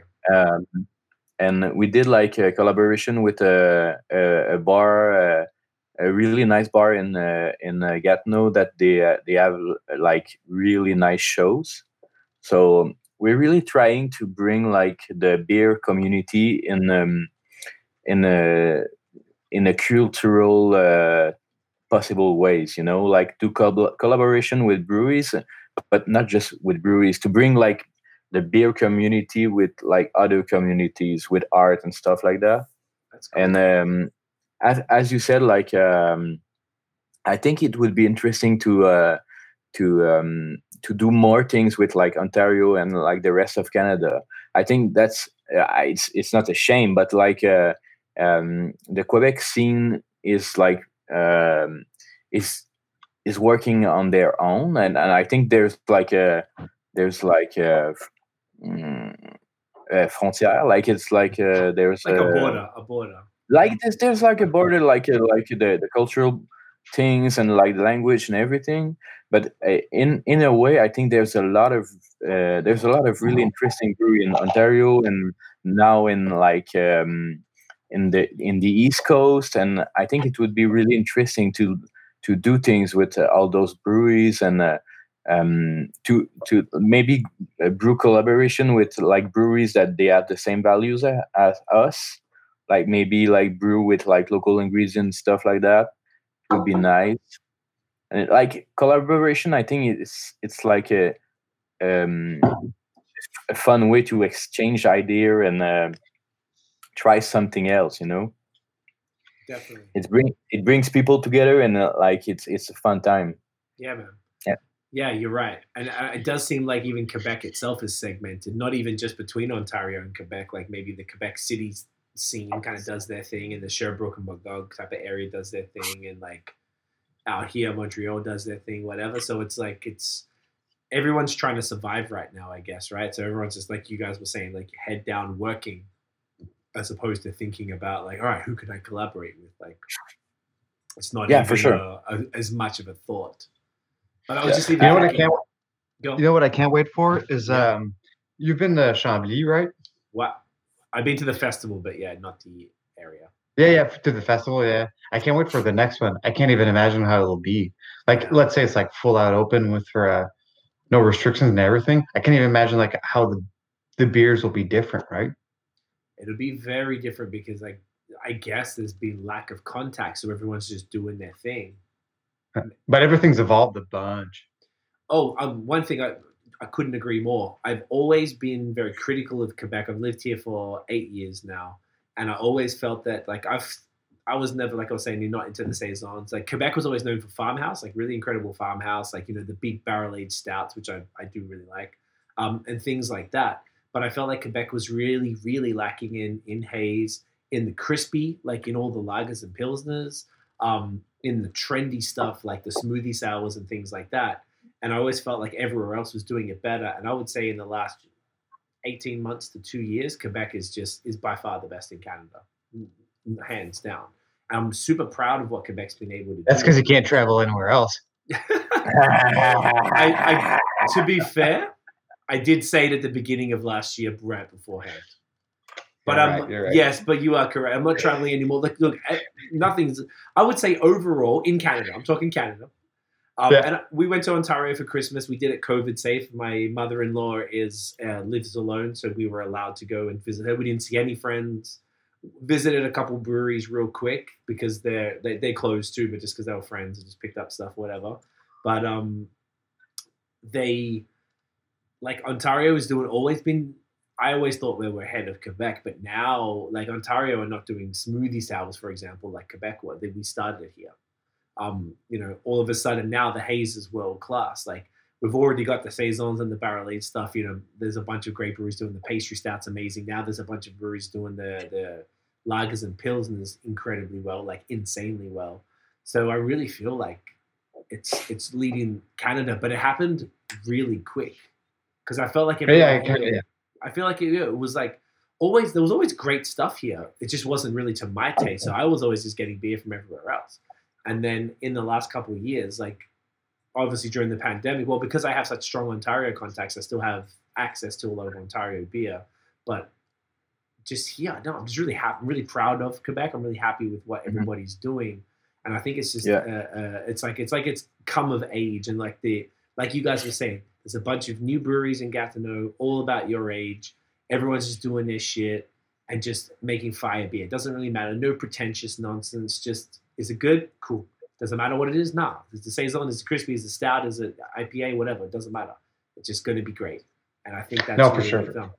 I mean, I know. I was actually just kidding, but I do remember that when I was in school, I told you Ben from Nickelbrook. He was actually my roommate while we were in school because I went to school with him. He mentioned you on the podcast. I swear we talked about it. I watched that. He didn't even remember the name of my brewery. What a dick. I know, he's pathetic.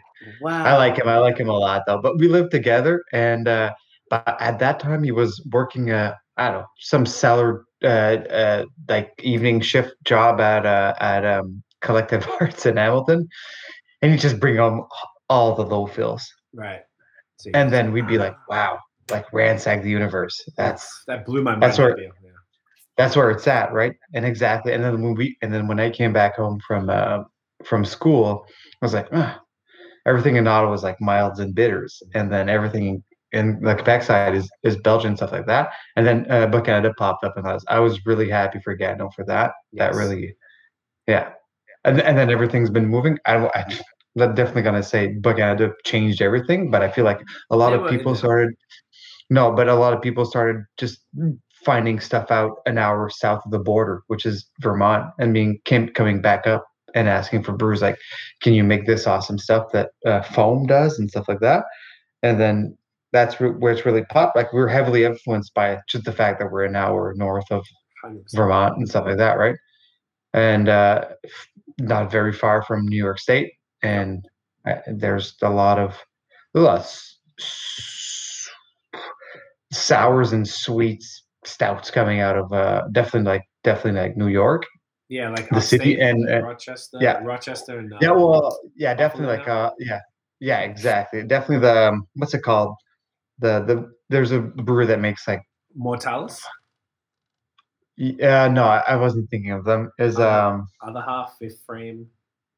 Other half, they have their fucking pastries and stout festivals. It's all about sweet pastry town. Yeah, exactly.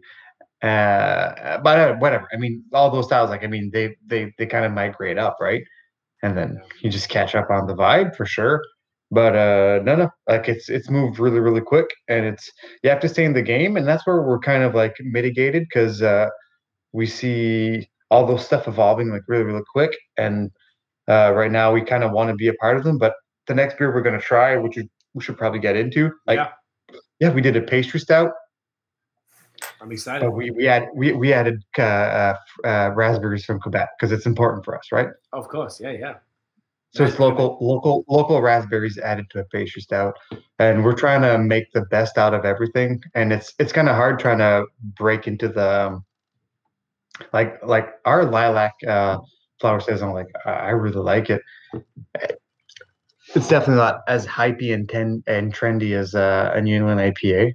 So we're kind of working on our business model to maybe go into like a photo aging and mixed fermentation, making our own like our own like yeast and wild yeast culture, and then making our own kind of like brand. Nice.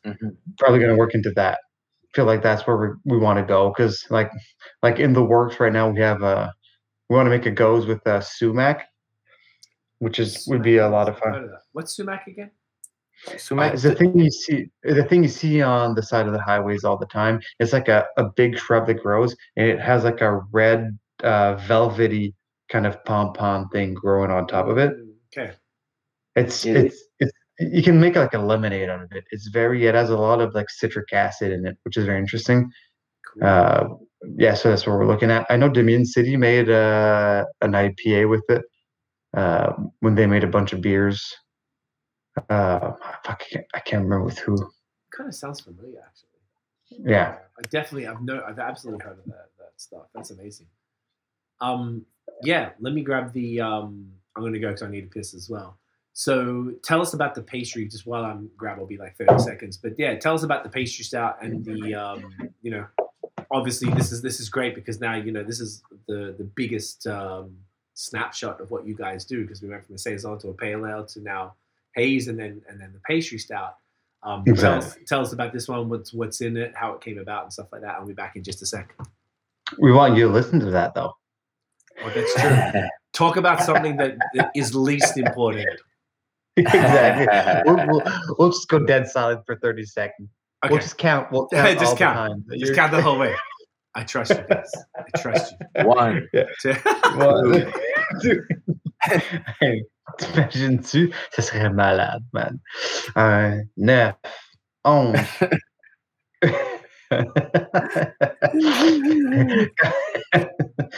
Ouais, quand il revient, on devrait dire 202, 204. 205. Exactement.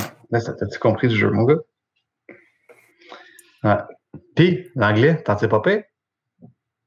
Non, c'est pas pire. Ouais. Ouais, ben là, c'est pas la langue dans laquelle je suis habitué d'être expressif. Absolument, je suis expressif, puis je prends de la place, puis comme j'y vais, puis comme je raconte des histoires, mais là, c'est pas mon monde. Mais comme, puis aussi toute l'idée du Zoom, c'est une autre histoire pour moi, dans le fond. Là. C'est comme, tu sais, comme quand c'est à toi de parler ou de quoi de même, puis en anglais, c'est encore plus compliqué. Là. C'est vrai. Ben, d'où ça fait tellement longtemps que le vendredi soir, j'ai pas bu de la bière avec du monde. Là. Moi, je suis fucking content. Ah ouais, ben ouais, man, mais tant mieux, esti. Ouais. Mais non, clairement, des fois, quand tu cherches tes mots, hein? On t'enlève en ce moment sur sa page, en train de parler en français. Ben, c'est pas grave. Je suis pas sûr, mais je pense peut-être. Là. En tout cas, s'il y a du monde qui nous écoute en ce moment, on vous dit bonjour, puis on serait bien content de vous avoir notre pub. Sébastien est meilleur en français qu'en anglais, c'est certain. Oh, did you behave yourselves? 103, yeah, actually 104, 105. Now, so sorry. I was thinking, like, are we live right now? Yeah, live on YouTube. Shit. Yeah, we were talking in French the whole time. Sorry. That's okay. Yeah, we were speaking in French and like about like how it was like different for me, like to explain everything in English, because like normally I'm the kind of guy who's really taking place and like Loud. I'm loud and I'm describing a lot of different stuff and stories, and I'm really into it. And right now I'm more like into a listening way of it, you know. Right. But it's all right. I apologize. I know it's like a challenge, and I always appreciate it when as we've been interviewing more and more folks from Quebec. Obviously, English is most people's first language, so I really appreciate it when anybody is like, I can't do what you're doing. I can't speak French like that. Like my French is pretty damn bad. I'm like drunk in an Uber back when you could do that, at 2 a.m. type of French. Oh, my camera just went out. Let me swap that. It sounds great. Yeah, so like that's as good as my French gets. So I always appreciate it, and I know our audience is like super cool. Like I think people just want to hear about the beers, and everybody loves Quebec. It's all about Quebec right now. So I really feel like it's okay. Don't even sweat it. But yes, you're our friend. When we first moved here, funny story. My girlfriend and I took intensive French at McGill because just to keep me in the country. So I got a student visa, and the teachers always told us that when you speak another language, you actually have another personality just in that language. Oh yeah, for sure. So you actually like pick that up, and that's basically what you're describing there. Like in your native tongue, you're like, yeah, telling all this stuff. And then in English, maybe you're a little more reserved and a little more chill because that's just the way it is. I think that's fascinating to me. Yeah, for sure. It is actually. And I find it all right. I mean, I'm really looking forward to like to hear from other people and other cultural people in the communities, in the beer communities. So it has to be like in different type of language, and I'm looking forward for that, like for sure. Yeah, I love it. It's beautiful. So are we going in the big one? I'm not scared, boys. I am not so afraid. There's a story there behind this one. Yes, actually, a part of à la dérive, we're really basing all our beers on stories. Mm-hmm. We want to tell stories to people, not just to brew beers. You know, we have to bring meanings to some things. So this one is like, it's called Bégon, and Bégon, it's they were like night, not night, but like fishermen that they were fishing at night on the side of the river of Gatineau. Okay. So I did this branding. This is a fisherman in his boat, fishing at night. And this one is in a pink, silverish, label, and really interesting type of beer. I really do like this one because it's a sweet stout, but the raspberry in it brings like a balance to this type of beer, because normally a sweet stout it's just on the sweet side. It's not balanced at all. And in this one, I think the raspberry really does it. Like, it's something else. So from what I'm reading on the back here as well, I was trying to look at it when I picked it up the other day. So it's got Quebec raspberries, grilled cacao. I guess that's like grilled cacao nibs, and Fleur de Melilot Blanc. What's that about? It's, this is a white sweet clover. Sweet clover. Yeah. Okay. So it's white sweet clover is like it's not like a type of flower. It's called the Villain of the North. Honestly, you should see them popping up in beers more frequently in the next year or 2 years or so. Okay. So it's actually, it has like a more type of like almond paste flavor to it, a bit more. There's a bit of a hay character to it if you overdose it, but it can be very vanilla-y, and I actually feel like it can really complement those cocoa chocolate vibes and the raspberry to it. So that's why we decided to, instead of do like vanilla from, I don't know, from Madagascar and stuff like that. Even like we already know that the cocoa nibs aren't from Quebec, obviously, Right. but we decided to at least incorporate raspberries from Quebec and then skip the vanilla and go with the white sweet clover instead. Okay. White Yeah. sweet clover. So is that like another foraged thing? Yeah, it's a flower. So actually, we get an essence form from a company near Mont Tremblant.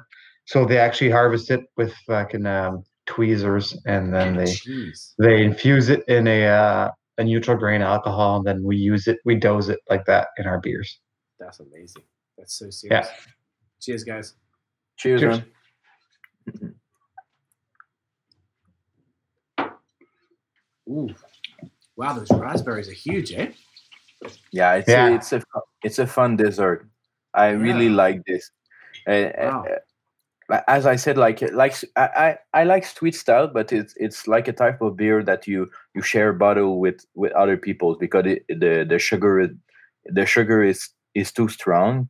But in this one, like the raspberry really bring like balance with the acidity, and Yeah. I think I can drink the whole bottle. It would be maybe hard the next day. In 5 but, minutes? In 5 5 minutes? minutes? Easily. Yeah, I can. We won't vomit at all.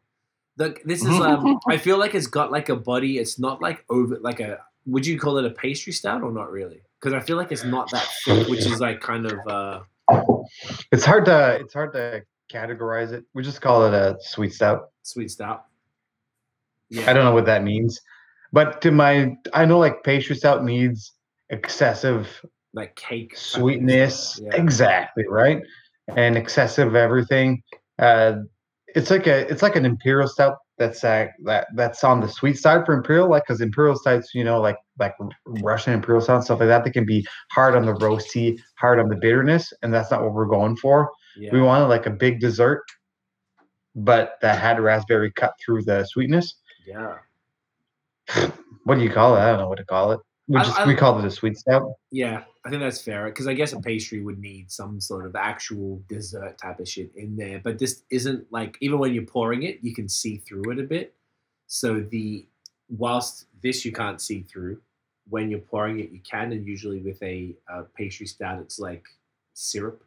So this is not syrupy, but it's a ton of body, and it works really well because if this was any more thick, it'd be probably a little too much. So it's like a nice sort of balance between the body of it and then having that sort of volume of raspberries.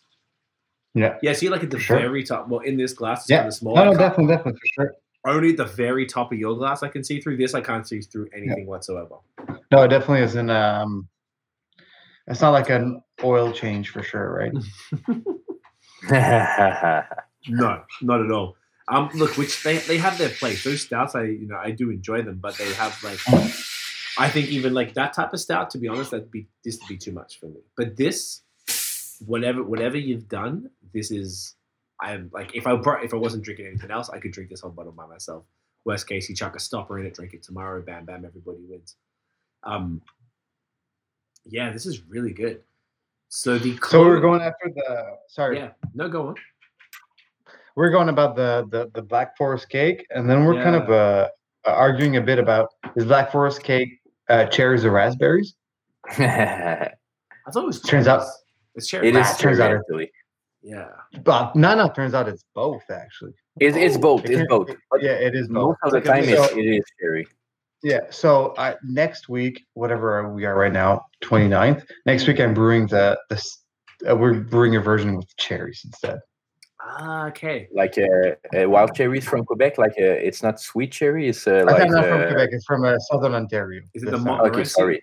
The most local we could get is sour cherries from southern Ontario. Okay. Yeah, but this is like sour cherries. It's gonna be on the side of the raspberry, but a bit different. I'll think like it. Yeah, I'm really looking forward for that. I really love like sour cherries in beers. I think it's the the most interesting fruit, one of the most interesting fruit in the beers. Like in Belgium, they use a lot of that. Mm.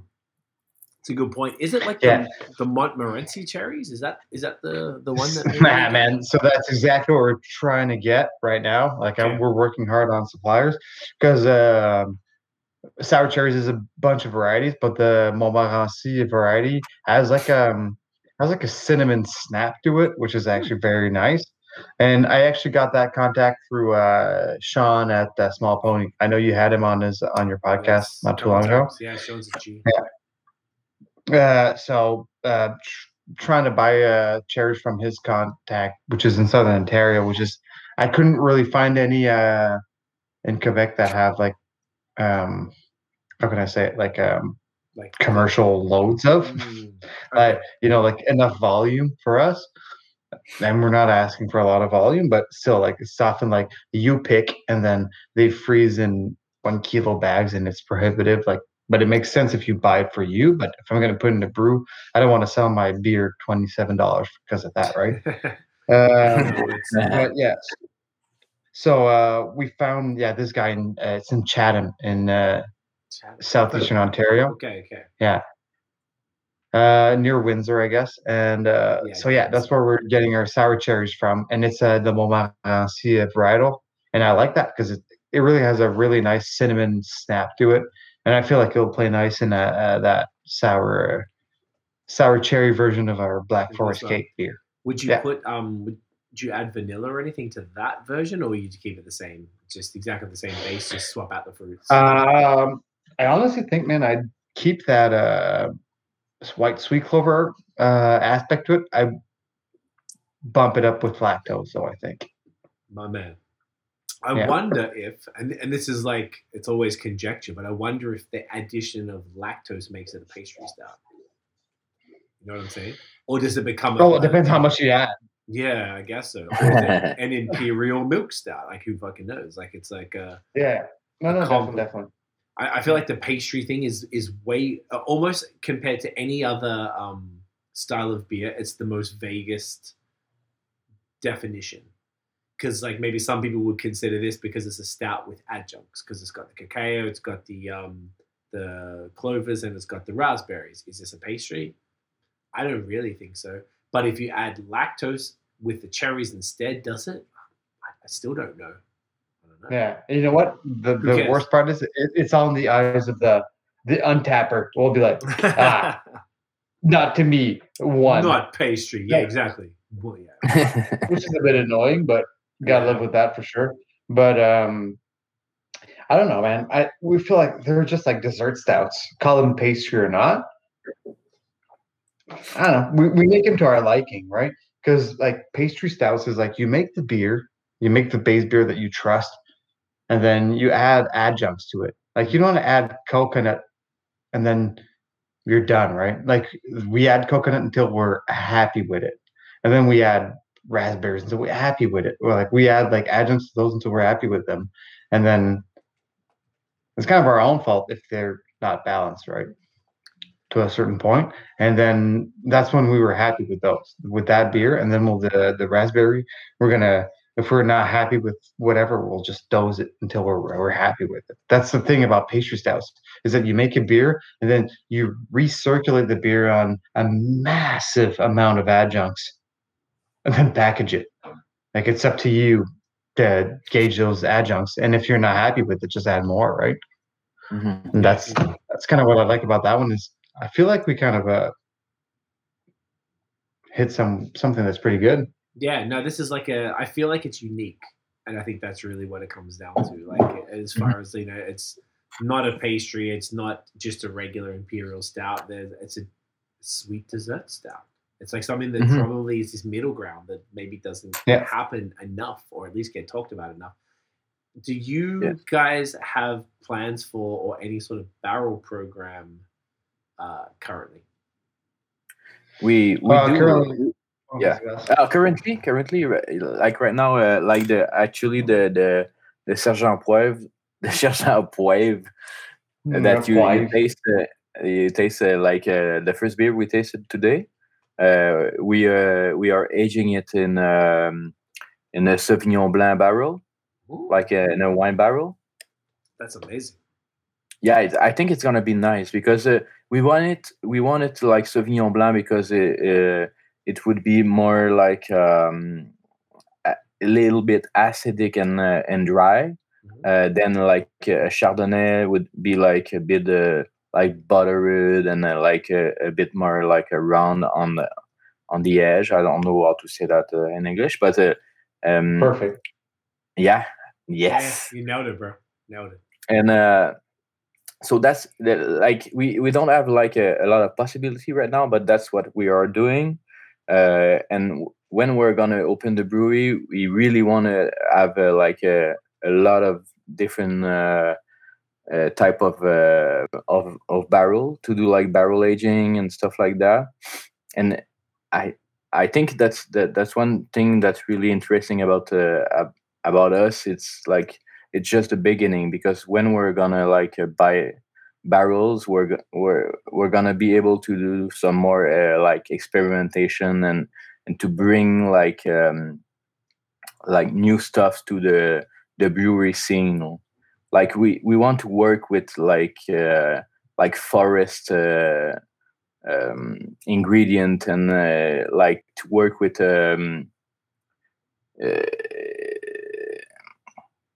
c'est quoi comment tu dirais ça, G? C'est quelqu'un qui travaille avec les herbes et tout ça, une herboriste. Ah, botaniste. Une- Herboriste, botaniste. Botanist, like a Botanist, like someone who's like cultivating herbs and yeah, stuff like that. like we would like to do like Oro collaboration has with a lot like, of expertise in it, right? That Mm. can actually help us guide us through it. Obviously, through test batching and stuff like that. For sure. to say, hey, these match together. You should pair this with this. Well, I know most of them, like, they grow for like medicinal reasons and stuff like that. But we're just fetching after flavor and aroma, which is basically what we're fetching after. Right? Like we definitely have a plan about making. Oh my god, I don't know those in French, in English. Sorry, it's called it's called la verveine citronnelle. boy. Mm. Aye. Oh, I don't know if you've had, Craig. I don't know if you've heard of pineapple weed. Pineapple weed. Yeah, No, talk to me. it's a wild version of a chamomile, and when you rub it, it's actually very pineapple forward. okay. Yeah, So and it grows definitely one that almost. and everywhere. honestly, it grows in like your ditch in your parking lot. It's like it's actually very easy to find. So we're looking at making beers with that and stuff. But I mean, we need our own space for that, right? And like Sebastian mentioned, we're definitely gonna get a folder, so we can actually get our base house yeast, if you want, or wild yeast, Yeah. and then propagate it to our barrels and then blend and stuff like that, right? We have a very good contact, well, thanks to through Ben again from Nickelbrook. It's an awesome orchard in the Niagara region, because I know we can't get peaches, nectarines, apricots, and stuff like that in Quebec. So the closest we could get was that. And then what they do is that they, even like when they get blisters from hails and stuff like that, that orchard specifically, they still harvest them, and then they just, instead of sending it to the dump, they just sell them for very cheap. So we just collect them from them, and then we come back to Gatineau and we just take off the blisters and stuff like that, and then we age our beers on that. That's amazing. We've already done we've already done a peach, a yellow plum, and nectarine sour with those. So for sure. So that's coming for sure. But I mean, more in a barrel aging program type of way, because those were quick sours and they came out fun. But we'd like to take it to the next step. We definitely want to make everything. Yeah, definitely. From there. We got a bunch of fun contacts and fun projects coming around. That makes me very happy to hear. I love that a lot. Montreal Beer Page, shouts to you, bro. He was saying Gross Begon Bourbon was my first from Ala Deriva. Man, was it a bottle to start with, and fire emojis. There you go. You've already done a bourbon version of this, eh? Yeah, for sure. We've done it. We we bought barrels from Canada actually. yeah. Nice. They were like aging that like Maple syrup. maple syrup like they age maple syrup in a bourbon barrel, and after that we use that barrel to age our Swiss stout. And it was the same version with the raspberries and everything. No, it was The the original, first the anniversary base. version. Okay. Yeah, no, the base was like the first anniversary version was coconut, white sweet clover, and cocoa nibs. Yeah. Okay, so it's coconuts and the raspberries, and then chuck that in. Exactly. Coconut Exactly. Bourbon barrel, fuck man. Yeah, that's No, pretty that's good. awesome. Yeah. Yeah. I love that you'd be able to do that, like even given the situation, that you're in now, where it's kind of between two things, and it's cool that you're able to still knock out some barrel aged stuff. That's great. And the You have to, plum- man. You have to stay stimulated somehow. Yeah, man. It's you guys have sort of had an interesting run in the way that you've had to sort of start and then continue throughout 2020 and then coming into this year. I mean, like, is there anything that you guys are planning for this year that you can say that's like maybe coming up? Yeah, I was best. yeah. I actually like we're like in a year or so we're gonna have our own brewery, so we're gonna have like a lot of more opportunity to brew really wild stuff, because right now we're doing test batch on like 10 barrels or like 15 barrels tank. It's a really big guess. It's a lot. Yeah. Like in a year we're gonna do like a lot of research, because that's our field. And right now, like, we're doing like New England IPAs and really popular style beer that we like to brew, but in a way we would like to go where nobody expected us, how you say that, like foreignage. Là, c'est quoi? C'est genre les gens qui font de la cueillette et tout ça. Forage. The forage. Forage, like to go in the forest and like to pick up some bark in a tree and stuff like that, and do really wild beer like that people in Quebec they didn't see. Like there's a couple of brewery in the States that are doing that right now, like buying fields and growing like their own fruits and stuff like that. We're really looking forward for that, and I think in maybe a couple of years we're gonna go there, and that's our goal actually. Yeah.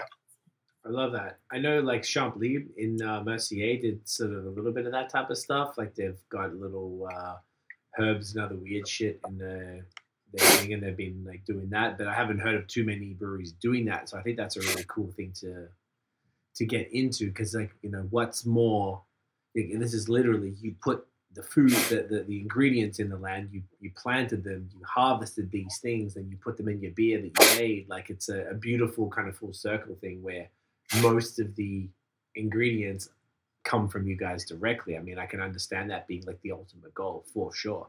Like having a fucking field of barley, and you can, harvest that, then malt it, and then grow the hops, and then grow the adjuncts. I mean, that would be an ultimate situation where it's just farm to table type of stuff. It's pretty cool. Yeah, for sure. That's our goal. In a way, I think it's gonna be like we have a couple of years to go to be to that point, but it's a goal. You have always to fix your goals to be in a position, and for us, it's like it's like a possibility that, and like I think the thing I really like about customers in Quebec is they are really interesting in different type of beer. Like they are not stuck on like a New England IPA or like seasoned beer and stuff like that. They want to have like new new things. They want to be amazed by new experience. That's really nice because like in old countries like Germany and Belgium, they are still brewing the same type of beer they were brewing like 100 years ago, and that's what we're really fortunate in Quebec. Like I think like people are looking forward to have new experience, and that's where we want to go. Like that give us the opportunity to to brew the type of beer we wanted. And I think that is really nice. That's a scene that we want to go in. I think so. Yeah.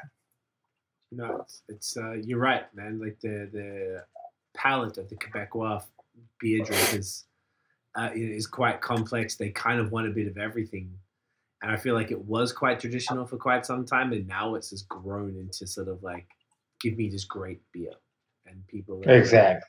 Yeah, you're 100% right. yeah, for you sure. feel that, right? I felt like I felt. Oh that yeah, change. definitely. Yeah. And even like the amount of people I knew who were going to Burlington, Vermont every weekend, like every weekend. I'm not exaggerating. I know some people who did that because they couldn't get what they wanted at home.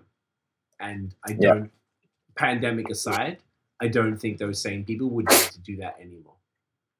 Yeah, I think it like it, and I think it like it, I was hearing you like and like you were talking about I think there's really interesting interesting beer in Vermont, but I also think that like in Gaspésie in Quebec, like for like even from like 5 or 10 years or so from now, they were brewing like amazing beer like in a place that nobody like really understand what was happening right there. Like there's a guy there's a guy in Gaspésie that he I'll be right was back. No worries. yeah, he was brewing like beer with like his own yeast, wild yeast that he grew in himself like back in the days, and he opened a new law in Quebec to for the all The cool the ship, brewery. right? See what? Was this for the cool ship? Was this Francis? Yeah, Francis. Francis He's Jonker. like Yeah. yeah.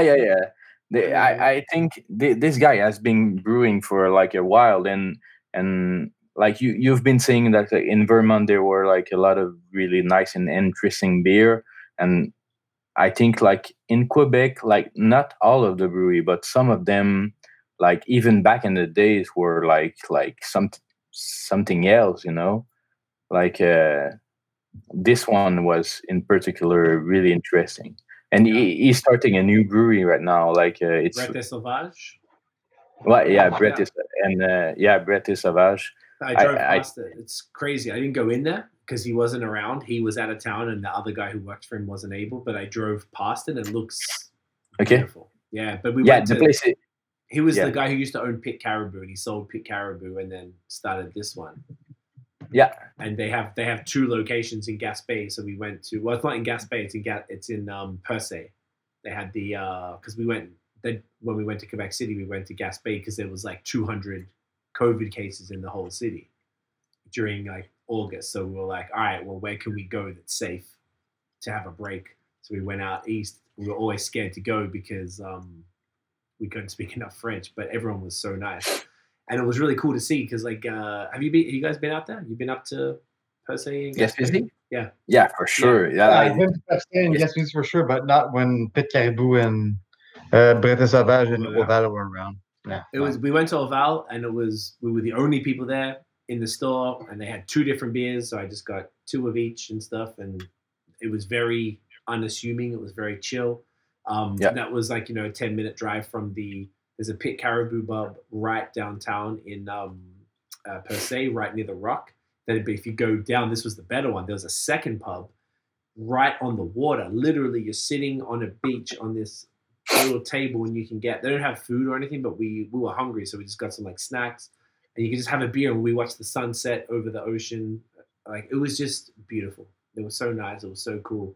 But that's what Francis, he started Brett and Sauvage out there. So they have a nice little scene of very few breweries, but it's really doing some interesting stuff. And you're right, he changed the law for the cool ships. Yeah, which has been, exactly. Quebec was super behind with cool ships and even growlers. I think at the same time, those two laws changed for us to breweries to be able to serve those too.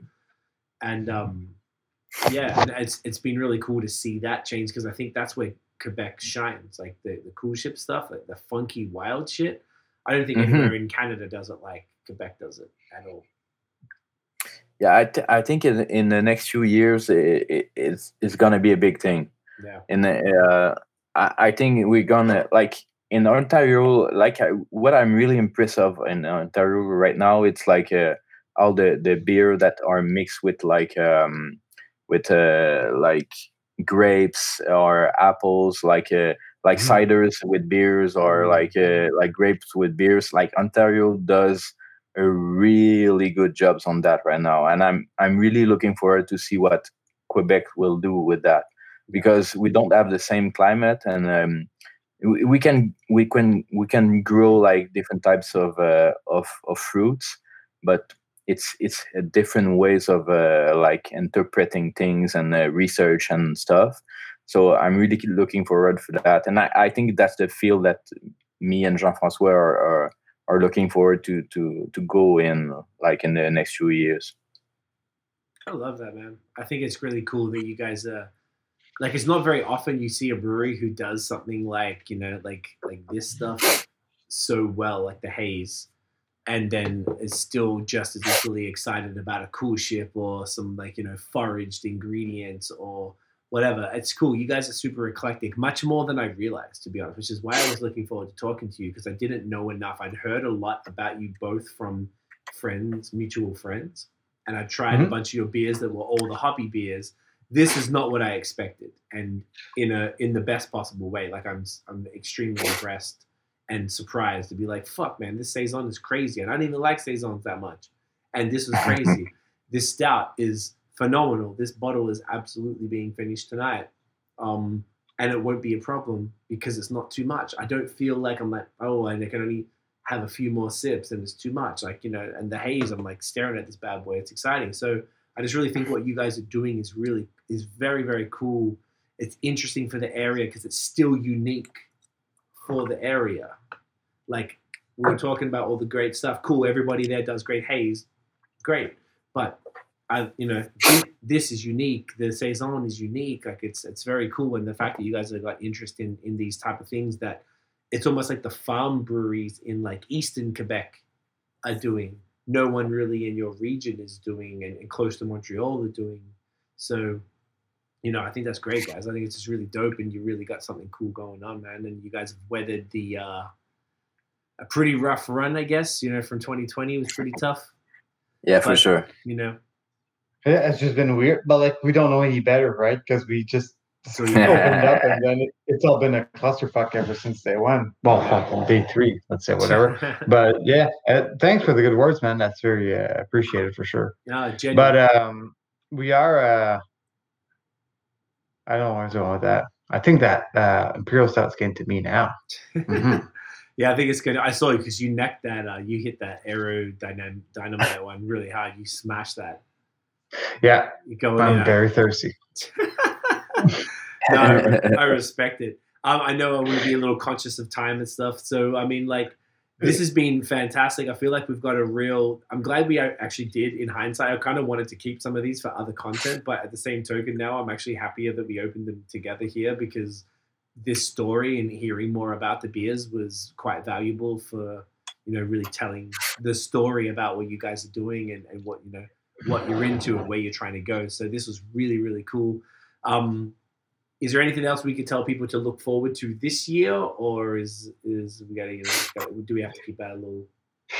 I would honestly say keep in touch and follow us, because, like, I know as much as you do when I'll be able to go out after 8 p.m. Right? So, like, I know as much. Like, you don't know more than I do what I'll be able to do with my business in the next. Like, we're working really hard on expanding and doing stuff and being Yeah. independent if you want, even though we're really lucky to be at Gedkes. Like, but I mean, in the meantime, it's just whatever. It's like we're working and then working in the dark at the same time. It's a bit weird, but yeah, Yeah. just follow us for sure because we do keep people updated for sure. And I'll say with that, like À la Dérive is all about like come to us, come visit us, come like taste our beer, talk to us. Like if you have ideas, if you want to taste something different in beers, talk to us and maybe we'll do it. Like we're open to challenges and like we're really looking forward for like bringing people like for a community and have a cultural ways to express ourselves. Yeah, come to our place. I think like it's really different like a brewery than a pub, and we'll still like even if we're gonna open a brewery, we'll still be a pub. You know, like when you go in a pub on the spot, you can taste a lot of different beers that you will never taste in cans or in bottle. Like because in a pub you're trying things, and you have to go there. You have to see the people that are behind the products. I think it's the thing. Like next summer we're gonna hit hard, and you better be there. Don't you worry Honestly, about Craig, it. you better be there for sure. Say the word, boys. I'm there. Yeah. No, I'm really excited to come back up and actually go to a fucking brewery again. God damn it! Like it's been too long, and I genuinely miss it. And this is not how I wanted to do this with you guys. I would have rather be there, but this at least gets people familiar with what you're doing. It's the closest thing. So as soon as things are back to normal, best believe that we'll be out there, man. I'm genuinely excited. What I do want to do is take the thumbnail for YouTube. So what I usually do, I have to take a screenshot while we're here.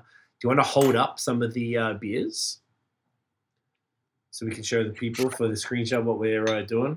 I'm just going to hold these two because that's all my hands can do. Oh, yeah. There we go. There, get the cans. Get the cans. There you go. Y'all ready? I'm lagging a lot. You That good? work? No, yeah, not just my brain. Me. There you go. Oh, no. Back again. That's blocking your face. Good. You ready? I I got it. feel like I'm playing with the can. Your face is hidden though. Are you cool with that? Your That's face good. is a can. Your It's face is a perfect. can, and it's the people are going to have to watch the video to see those pearly whites made. Boys, this has been a real lot of fun. I feel like I've learned a lot it was about what you guys are about, and what you're doing. Where can everybody find À la Dérive online? We have a Shopify account, but Sebastian can tell you more about that for sure. Yeah, for like to buy beers and stuff. So Like by- it, yeah. And then Yeah. social media and stuff. yeah, in social media, like we have a Facebook, Instagram. Like you can follow us on that À la Dérive, or like we have beers in Montreal right now in a couple of places. You can go there, or in Outaouais if you want to come. Like when the pandemic is gonna be out of service, please come to our bar because this is where it's happening. Like we're really like people person, and like we're gonna do like really interesting like festivals in a couple of months, and you should be there for sure. Yeah, I love it. It's a beautiful thing. Guys, stay on the line after this. I'm just going to wrap this up, and then we'll say our proper goodbye. So, guys, thank you both again for your time. I really appreciate it. I appreciate everything you guys are doing.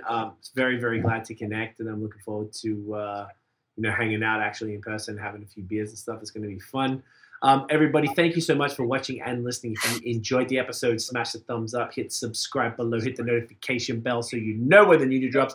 Follow us on social media at BOS Podcast, and check out the long form audio so you can hear attractive motherfuckers like Sebastian and JF talk about craft beer in Quebec. That is it, guys. We'll see you next week. Get it in you.